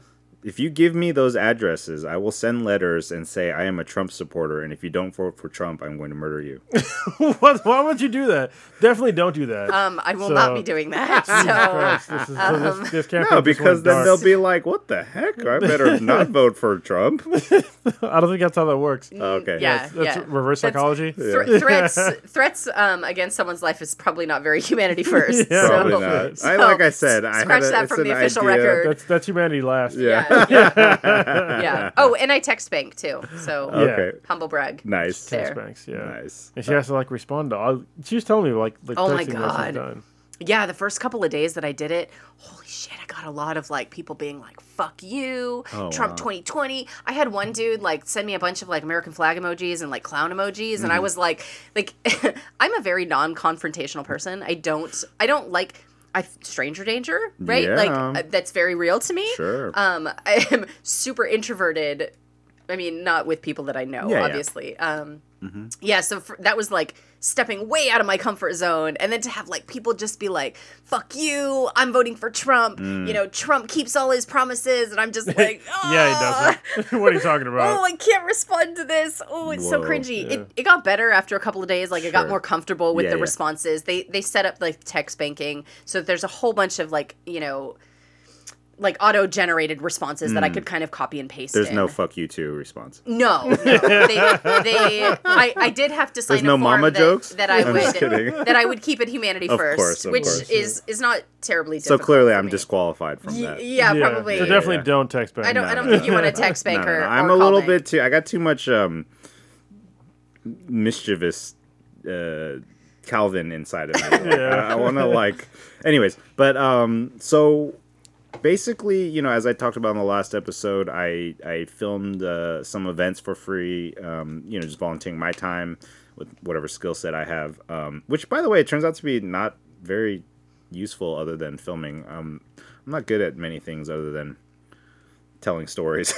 Well, but you're pretty good at that. So yeah, well, I'm not. I don't want to denigrate myself. that's like me but- saying I'm not good at computers. Like I'm okay at computers, but that's like my main thing. You know, it's all good. but you know, trying to contribute where I can, and I've donated too. But I did an event recently, and I got in contact with one of the campaign managers for, I guess, California and Nevada, and then I just sent him the edited video from the event, and I said, hey, like, if you want any free video work, you know, I'm here, and I know people who are willing to help out. And he said, okay, and he called me and was like, okay, like, what we'll do is we'll give you something small and then see how you do, and then like we can progress from there, and you'll get more responsibility. And then immediately he was like later that day, he was like, actually, I need a video like right now. And I was like in the middle of like a big project, and I was like, yes, I got you. And then so he had me edit together like a 1 minute clip to promote on social media for Asian Americans to donate. I saw it. Yeah. It was good. It was pretty funny, actually. I'm not even Asian. I'm like, yo, this is fucking good. And I'm inspired. And I was dying, to be honest. I was struggling because I had to work, and then I started that when I finished work, so I didn't finish editing that until like 6 a.m. Wow. So I was really brain dead, but I was like, oh, this is my chance to like, I mean, you can't offer and then say I'll do it and then not do it. Show up with excuses immediately. I mean, that's how you immediately get disqualified. Yeah. So I was like, I mean, if there's anything I've learned from being in the service industry, which is what I am, the faster you do your job, the more trust you build and the more respect and the more opportunity you get, you know? So anyway, so I busted my butt. He really liked it. So I think I'll obviously keep doing work for them, but I have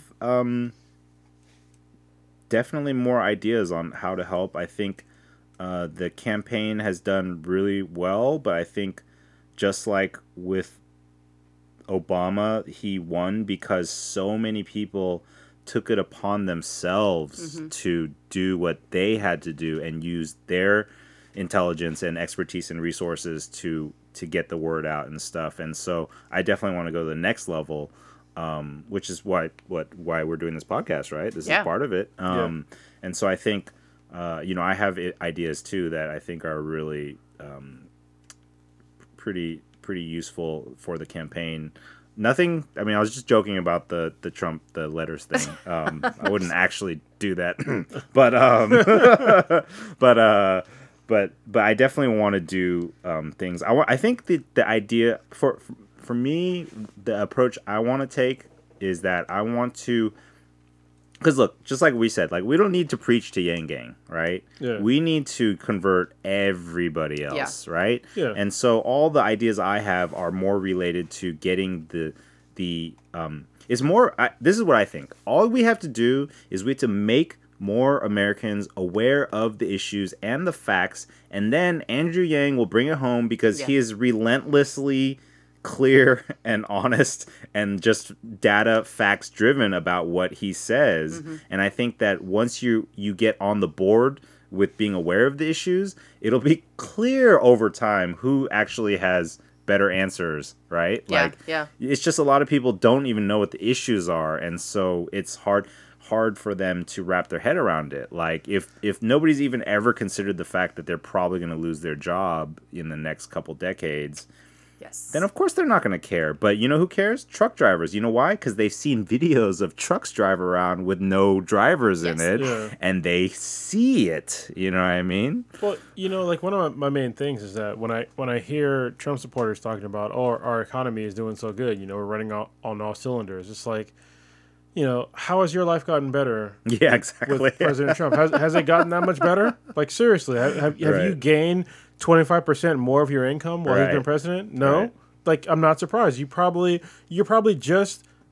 exactly the same as you were when you got president, or worse. Or worse. Like, there's no way that you've gotten that much better. And here's the thing: it's gonna be worse because he's repealing so many laws and protections and destroying so many safeguards for our society that it's like, economy's doing good, but how's that lead in your water taste? Yeah.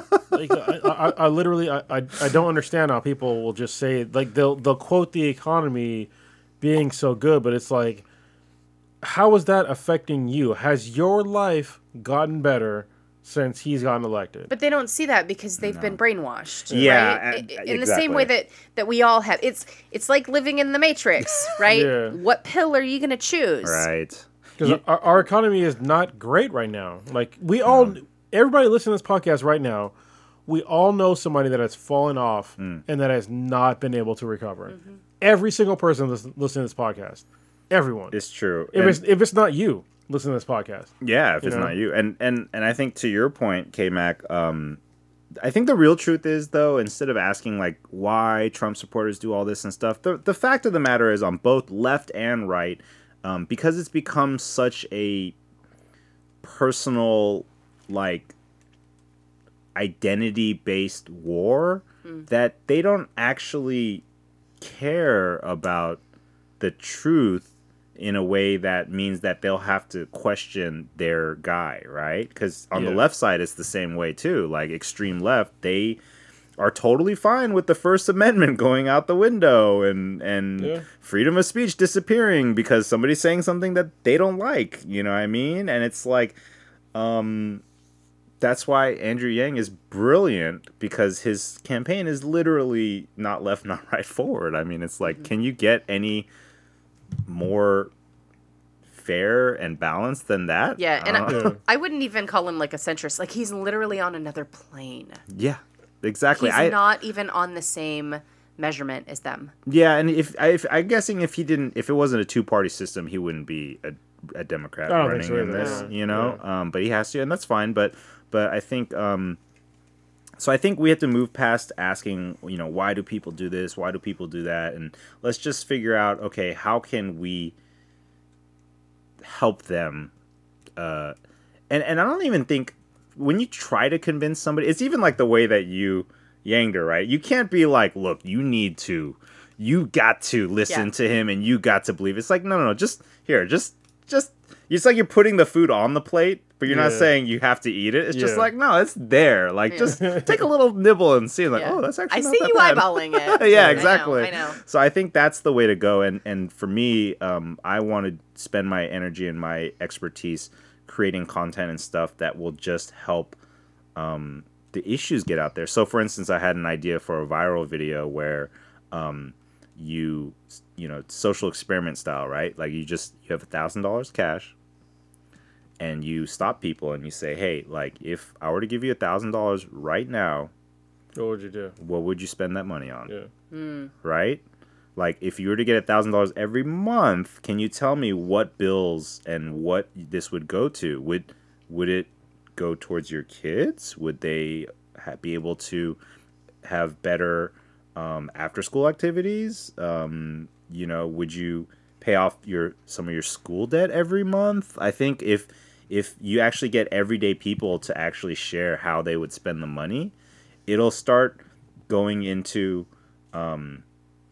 it'll seep into the consciousness of the average person. Because the average person, guess what? For all the people who talk about, like, I want to earn my money, I want to deserve it, I don't want handouts, it's like, yeah, but if you found $1,000 on the street, you would pick that shit up. And guess what?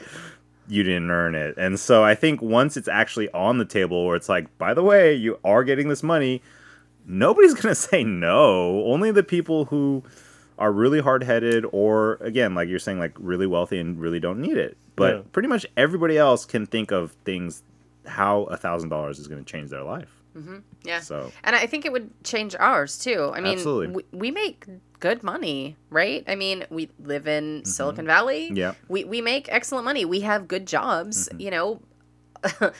but it would still, I mean, I'd pay the shit off all my bills. Yep. Would be done. My debt would be gone. Well, I mean, to be honest, if Andrew Yang became president and we had the freedom dividend, I'd quit my job so fast. Yeah, I'd be hate like, my it's job. okay, just quit your job. I love that. Just quit your job. But that's actually a point that he makes, though, is that it will allow, for instance, people who want to spend more time with their kids to do that. Well, I think I would be able to choose. So when I was a kid, my dream was to be a teacher. Which is like the lowest paid, underappreciated job teacher. in America. Yeah. My first major in college was early childhood education. Oh, wow. I moved through to decide to take like my teaching credentials to teach geology. And then when I was majoring in geology, I hit this point in my career where I made more money than I ever would becoming a teacher. And I paid for school by myself. Oh, wow. I didn't take loans because I didn't want the debt. I didn't want to be straddled with the debt. I did get some financial aid, but it was very early on, like when I had first graduated high school. But I essentially paid my way through college. And then I hit that barrier and I was like, well, shit, what am I doing this for? I'm serious. Like, what am I wasting my money on college for? I've got a good paying job. They don't require me to have a college degree. And I'm continuing to come up in the ranks and make more and more money. Mm-hmm. I mean, but now I've gone backwards a little bit where I'm thinking like, okay, like it's time to make a complete shift, Yeah. right? Because I started studying again. I started going back to school. My work is actually paying for it. So that Well, was like huge incentive. And you don't like your job anymore. I don't. That's a big problem, I don't. yeah. But that's But that's actually one of the talking points is that when you have the freedom dividend, it allows you to reassess your life Yeah. and make different decisions. Yeah. Because we are, frankly, if you don't have FU money, then you are, stuck. yes, you're really, your options are limited Mm-hmm. to based on what is going to get your bills paid. Yeah. Yeah, I mean, I know I would take the 1,000 because I could use it too. I mean, again, if you don't have FU money, you're gonna find a positive use for that, Yeah. And for the people who say like, oh, whatever, drugs, all that stuff. I mean, look, it's like you're saying, people are gonna do it anyways. And the other thing, and this is just dark, if somebody uses the drugs and kills himself, they're not going to be taking that money after that anyways. For everybody else. That was definitely dark. That was very dark. Not that we want that. And also he talks about how, we need to, he's not even saying that this is the answer to fix your problems. It's just No. the bare minimum help and support we need so we don't just crumble as a Yeah, society, it raises right? the floor. It gives us all the same exact starting point, which we Yeah. don't have right now. Exactly. And that starting point is not zero. Yeah.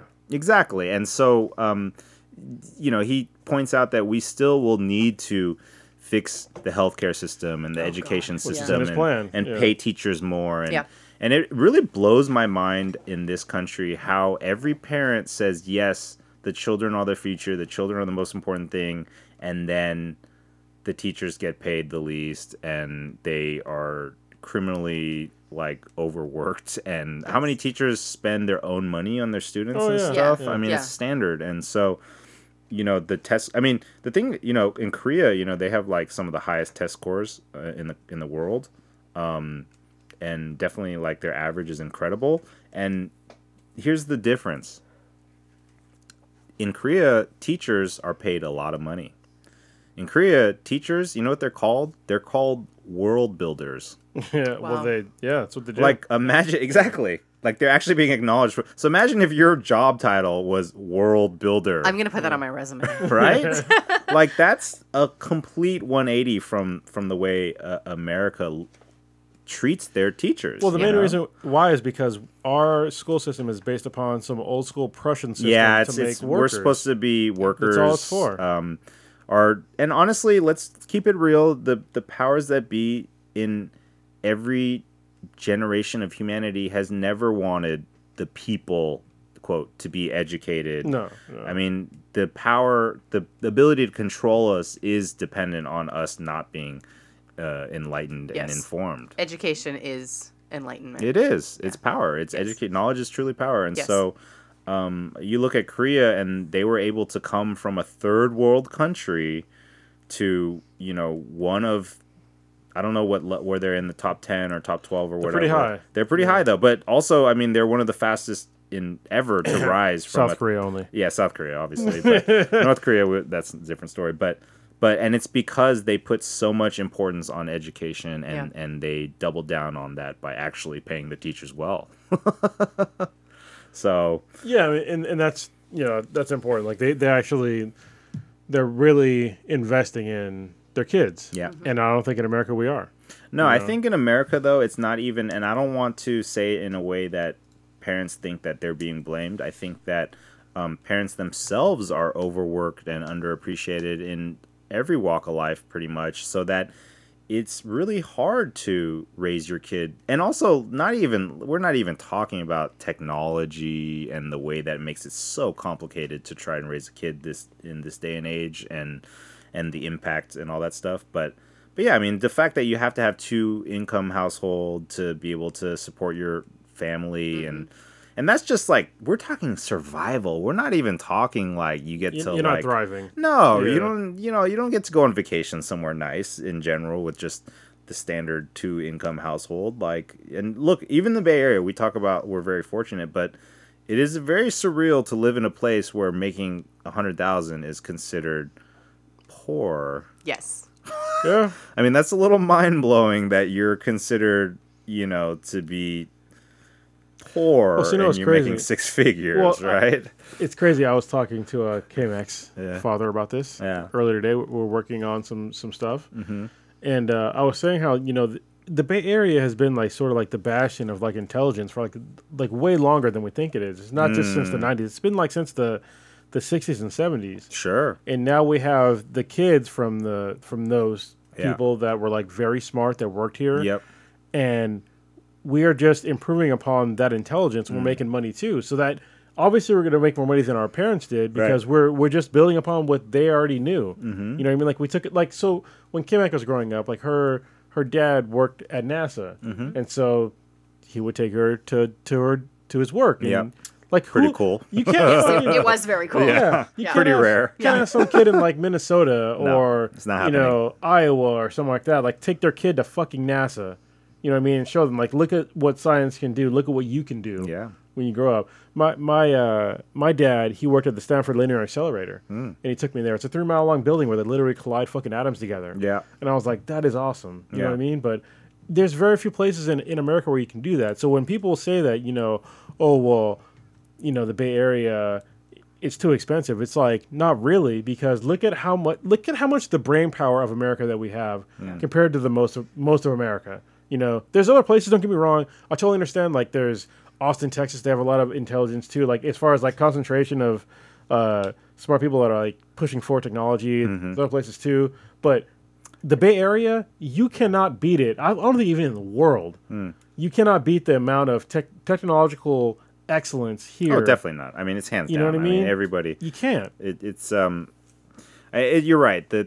The part of it's expensive, but what comes with that is that you literally have the most opportunity. In Silicon Valley, though, I mean, let's also keep in mind Yes, that not Fresno. Not exactly, not so far out Sorry, of that Fresno. area. But Yeah. but the point is, but Fresno's not expensive as the Bay Exactly, Area, right? yeah. So, but I don't know. I don't know where I'm going with that. But either way, that's pretty cool. You got to go to NASA. Yes. Yes. So you were definitely not one of those kids that was like, my dad's not cool.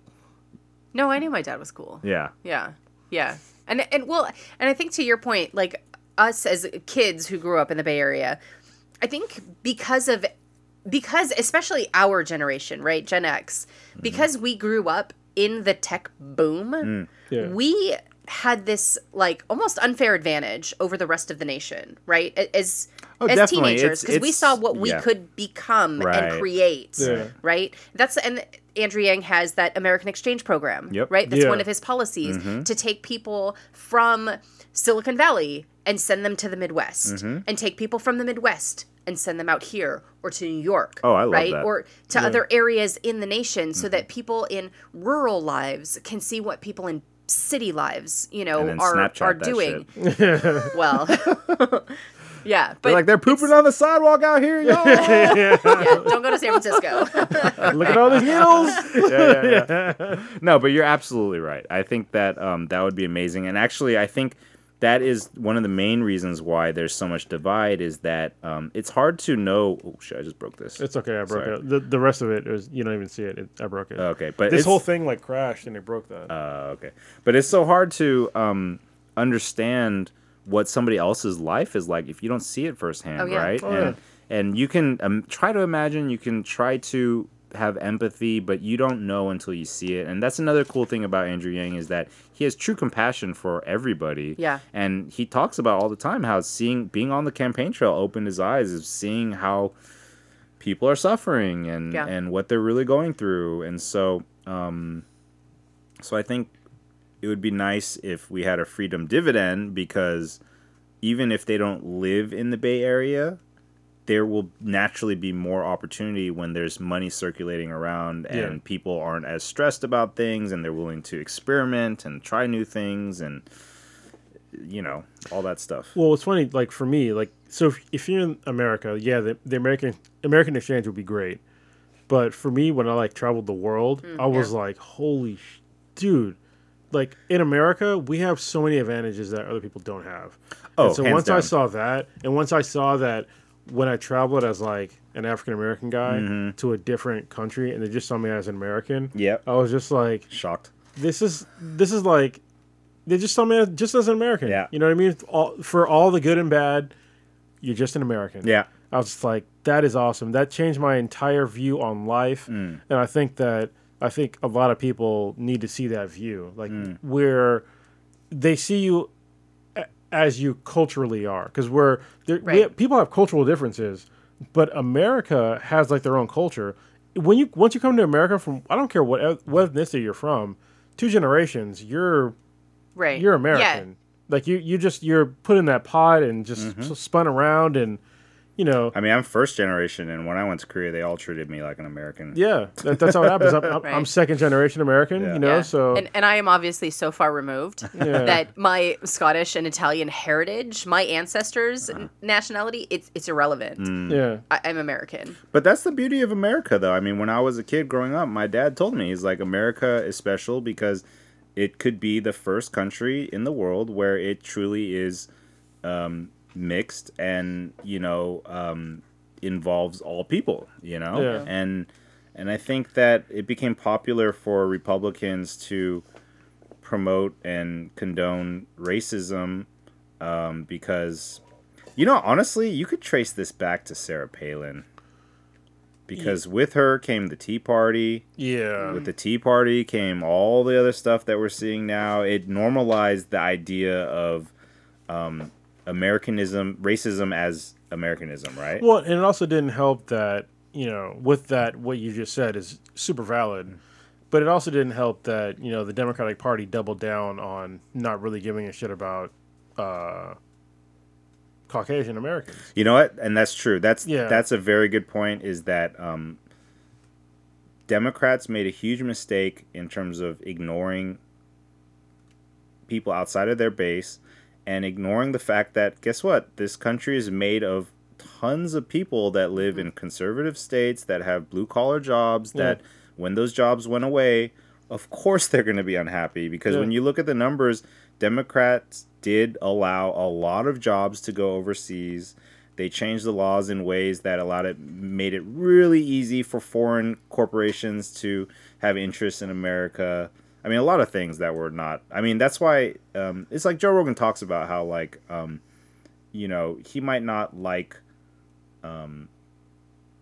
everything about Trump, but if there's something he's doing that's not bad, then he's going to say it's not bad, Well, yeah, I mean, there's things that he does. He's like to me, he's like an abusive, like, spouse.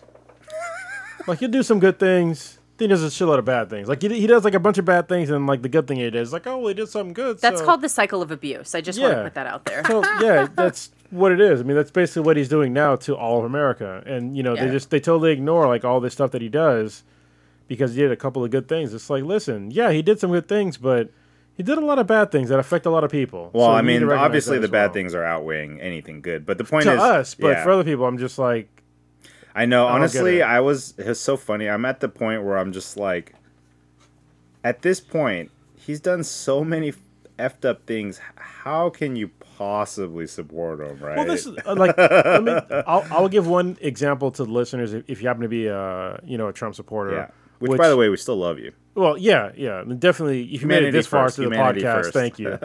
But I mean, when President Trump first got elected, like any of my friends will tell you, I gave the guy a chance. Exactly. I was like, listen, I want was one him- of the He people. did, that, much to my irritation. Totally get Me a too. chance. Yeah. Well, I wasn't irritated, but I was definitely. I remember we had the podcast, and you Yeah. said let's see what happens, and I was like, dude, I don't need to see. Yeah. And then, but I respect the fact that you have the balance to at least give somebody a shot, right? I gave him a shot. He fucked it up. And he fucked it up. Yeah. So I'll give you like the perfect example. When we'll just take the migrant children for Yeah. example. Okay. Ooh. So the migrant children thing happened. Like they're detaining all these parents and separating the kids and blah blah blah. And so people are like up in arms about it, as you should be as a human being. Yeah. And then so what do these Trump supporters say? Well, Barack Obama did it. I'm just like, okay, well, he's wrong too. Like, honestly, you saying that some other guy did it. Two wrongs don't make a right. Exactly. Yeah. Like, for real, that's like one of the basic things when I was growing up, my mom told me. That was like one of the first lessons I Yeah, think that I right? was Yeah, that yeah. I remember learning. Yeah, you pointing out that some other guy before him did it wrong too, like that doesn't make the next guy more valid. Like that's not a pass. Exactly, and that's kind of how the whole internet works right now. Everything that's being said, they say, oh, but this is... So the other person did that thing. It's like, well, that's bad too. Yeah, they're both wrong. Yeah. It's like, that's why I like when people, are afraid to criticize Obama. It's like, hey, I love him compared to Trump, but if I had a chance to have a private conversation, I would definitely be like, yo, why don't you tell me what's up with prosecuting more whistleblowers than any freaking president in history? Talking about bombing all these people in Afghanistan and Iraq, which I watched every day when I was over in Qatar. I had a feed of literally there's a 120-foot screen in front of me in separate screens where I different literally places watched. getting bombed? Yeah, every fucking day. Oh, that's crazy. Every day I was working, people just getting bombed like a motherfucker. I'm just like, dude, are you for real? Like, there's no way we had intel, like legit intel on all these places, and I saw a lot of people fucking die. That's crazy, dude. So it's just like, That's wild. People don't realize that. I think. What do you think about this though? This is a little off topic, but it's related to AI. One thing I'm wondering about is, I think as individuals, it seems like it's impossible for us to find common ground because we don't know what other people are experiencing. Yeah. Mm-hmm. If we actually like linked all our brains up, I mean, granted, it would be very embarrassing for the first decade. But would that be a way for us to get past stuff? Because if you actually knew what was going on in people's lives and really could feel it for yourself, like, would you... That's why people call VR the empathy machine, because actually experiencing a situation... It can be, is completely different than... I mean, like, for instance, when I went to Rwanda... Look, I've watched Save the Children commercials, and they're sad, but I turn them off because I don't want to deal with it. You don't get it till you're there. But when I went there, it was like changed my life, because I was like, wow, these people are suffering, and if you're a human being and you see another human suffering, you don't care about politics or anything like that. You just want them to not suffer. And I think Americans are suffering more than they ever have, and I think that's why they're so angry, and that's why they're unable to think clearly. That was actually something that he said on Joe Rogan that I really made me think, is he talked about how when you're stressed out and angry, your IQ goes down. Yeah. Oh, yeah. So now you look at the fact that we got, like, the majority of Americans stressed out and angry, so of course we're arguing and, like, not caring what other people are saying and being... petulant and all that stuff, because our IQ, we're basically all idiots right now. Well, what I mean? It's just like breaking down the stressed out idiots. Scarcity and abundance. Like I've lived literally both lifestyles of like having like scarcity is stressful all the time. Like when for me, when I was like, when things were scarce, I gained a bunch of weight. Yeah, I wasn't happy. Exactly. Now that I have abundance, life is way fucking easier. It's way fucking easier. Like, I have stress still, but it's way less than what it used to be. It's like, I can still feed myself. I can still feed my family. I have excess income. Like, it's way easier. Than, plus, you have a gratitude that you have that ability, and I think that also gives you mental stability to know that you can do it. Yeah. So I think that's why UBI would give a lot of... Because, like he says, like, for most Americans, an unexpected $500 bill is going to wipe them out, right? Oh, yeah. Like, there were some crazy stats. It wasn't Yang, but it was, I was watching a different YouTube channel, and he was talking about how with millennials, the specific numbers I'm not going to get right, but it was like the percentage of people who even have $1,000 in the bank right now is like lower than ever before. Which is crazy to me. Dude, hold on. So, remember we talked about the negative interest rate before? Remember I mentioned that to you, the negative interest rate? Because the interest rates keep going down. Mm-hmm. Remember this conversation we had? Yes, I remember the conversation. I still don't understand the concept, but I remember the conversation. It is happening now with some banks already. They're already starting to do negative interest rates. So, for people that don't understand what the fuck I'm talking about, you're like, Cronus, what is negative interest rates? Okay, so you understand that if you're paying attention to financial matters or President Trump, or at least if you own a home or think about owning a home, with like the interest rates, they keep going down over the past few years, and for me, I was like, they're going down, but that's not good because the vast majority of the Americans don't understand that the interest rates with your mortgage are tied to the interest rates for your bank. Yes. Okay, so when they keep talking about having the interest rate go down and down and down, it's great if you own a home or if you don't have a savings account. So when they get to a certain level to where they basically cut interest rates to zero and they go negative, that basically means that you have to pay the bank to hold your money. Yeah. So when President Trump first started saying that we need to keep cutting the Fed, I'm like, I mean, it's great for a mortgage, but if you're an average American and you don't own a home and you have a savings account, it's going to be awful. And it's happening now. There's already banks right now that have a negative interest rate. Yeah, it's not just goes beyond politics. I was actually just hearing about this on a different, like a financial channel, and so actually I would urge listeners, if you don't understand how money works, there's a YouTube series called Secrets of Money. Yeah. It's a little bit of a hokey name, but it will open your eyes because this guy just breaks down very simply with, animated pictures and stuff, explaining how money works, why there's inflation, why we're in the problems that we're in, and why money is becoming obsolete, or it's just... Well, it already was obsolete since we got off the gold standard. Well, so. Exactly. Yeah. So you already get it. So the whole point is that, so for listeners, so you can get a gist of it, when money was first created, it used to be backed by gold, right? So what that meant is that for every dollar that was in circulation, there was an equivalent of a gold worth that dollar, right? And then what happened was, it was like 8 or 10 or 12 of the richest fucks decided to get together. They did it secretly because if anybody knew what they were doing, they would have been shot down.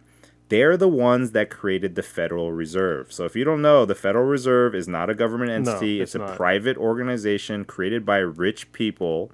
And basically what the Federal Reserve did was it replaced the gold standard. And so they said that, look, we're not going to calculate how much money is in this country based on gold anymore. It's just going to be basically paper money.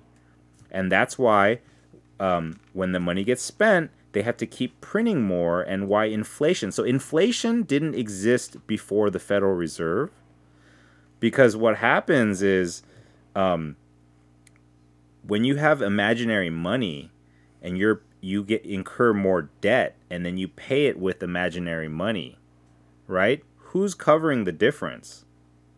The American people. Yeah. By saying that your dollar is now worth 75 cents instead of $1, and in next year it'll be worth 50 cents instead of $1.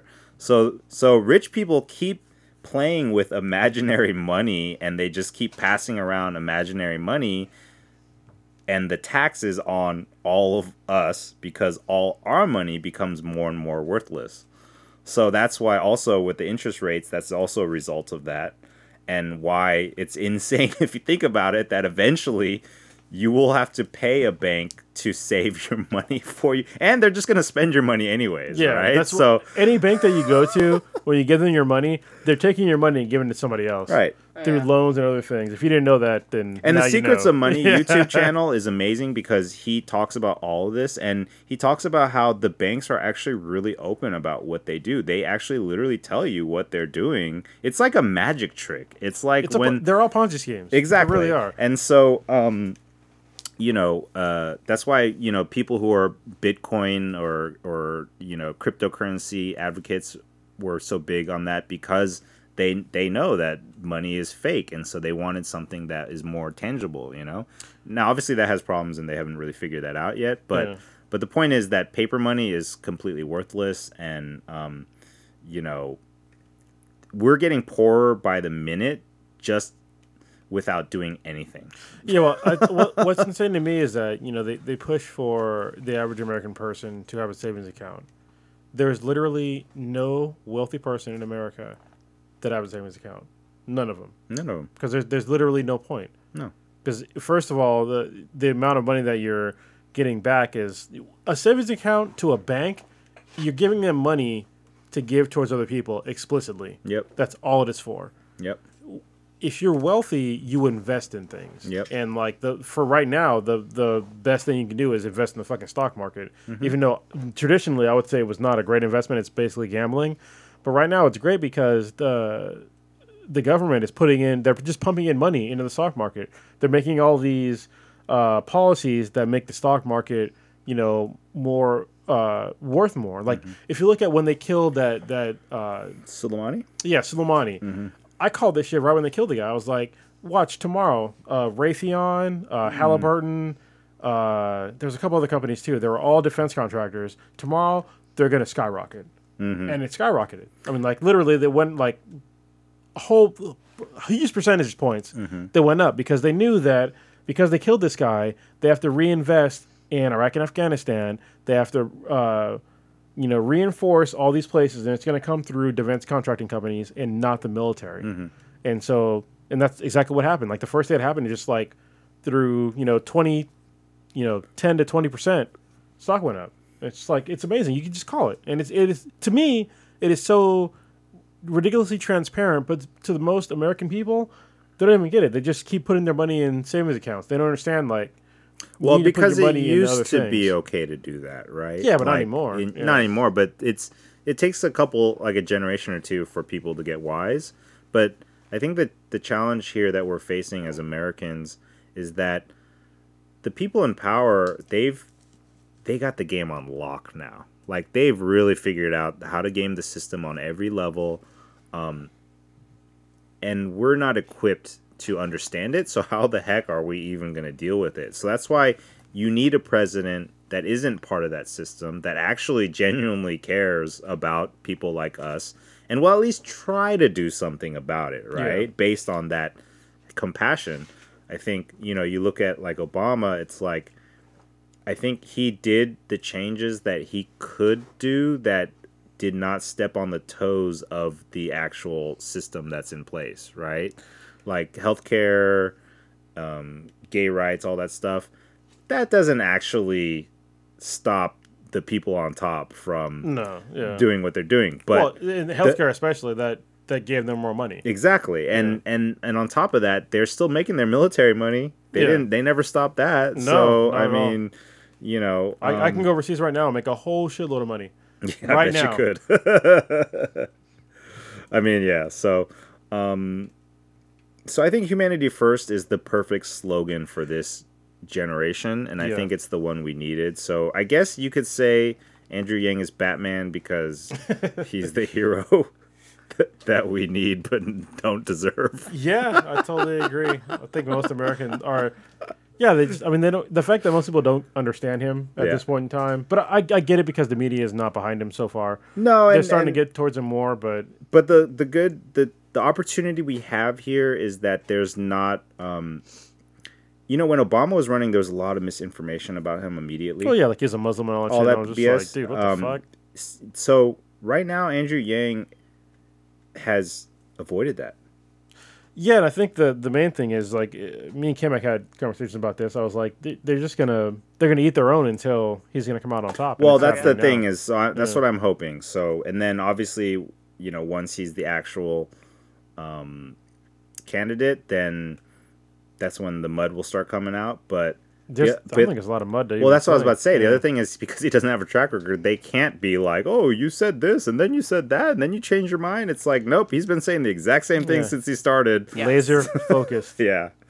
But I think we should probably wrap it up because it's getting late. It is, yeah. But it's good.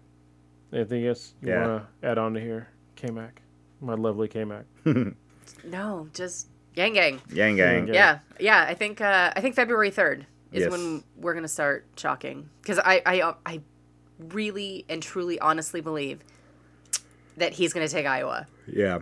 I think so, because they said he was the only one. He's the only candidate there right now. Which was crazy. Yeah. And we're a week and a half, right, from the caucus? He's learning from Hillary Clinton's mistakes. Yeah. Oh, for sure. Because she didn't even campaign in Michigan. And that was a state that she really needed. You know what I mean? And she just didn't even... Hillary was too cocky. She was, and she's I still think cocky. she assumed she had the women's vote locked in, which she didn't. Well, and they tried to push women to vote for her. I know. For her, right? And I was outraged Yeah. about that. And actually, I broke our like no politics discussion when we were doing Earth Girls Are Easy, Yeah. because that was when like somebody who was for Hillary, some prominent female something, I don't Yeah. remember, but she was like, basically like, if you're a woman and you're not voting for Hillary, like you suck. I mean, there was more to that than what I've just obviously said, but literally but had I was this- like, fuck you. Yeah. You can't tell me that Right. I'm a woman, so I have to vote Right, for her right. just solely because she's a woman. Right. Well, Get and, out of here. and there's audio of her like literally laughing about a woman that got raped,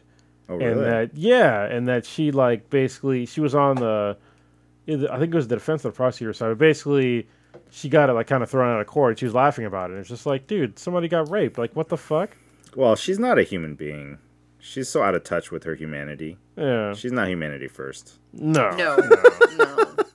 But No, she's Hillary first. Yeah, exactly. meanwhile, she's trolling from the outside. You know. Yes, And trying not- to and she's like getting sued by Tulsi thumb, Gabbard. you know, push which her is thumb on the good. scales. Which is good because she's a bitter person. Yeah. Well, also, I mean, I'd like to say even Obama was not campaigning saying, "Hey, I'm black. You should vote for me if you're black." It was implied in terms of in the community. A lot of folks did. Yeah. No, but they did it without him saying Yeah, it. yeah. I He was agree. still actually had real talking points that he was going for. Yeah. But anyways, this has been super fun. Yes, it has. It has been fun. Yeah. Hopefully, it was informative to our listeners. Yeah, maybe in the next episode we'll you know what we could do is we should look at what the other politicians are saying, and then seeing what Andrew Yang is saying, and then we can have some kind of like face off with facts and Ooh, talking points. I and started stuff. that. Well, Yeah. we should have done Yeah. it for like the last debate because he wasn't on the debate Yeah. stage. He'll be I back on the know. next one, but Yeah. it was just like it was irritating when like the last debate was so sad. You know, it was so sad, especially with like the Elizabeth Warren thing with Sanders trying to screw him over, and like it just seemed like there was no like soul there, and I feel like Andrew Yang coming back will bring the soul back to this. Yeah, To these I debates. think he'll be on the next debate stage. He's only got one. He actually, but while we were getting ready for this, he got his third qualifying national poll. So Awesome. yeah, he's only got one more poll, There we go. and then he'll be it. All right. And with that, we're out of here.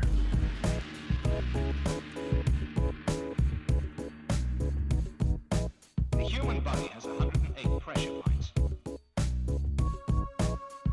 36 of these can be fatal. The remainder, paralyzing.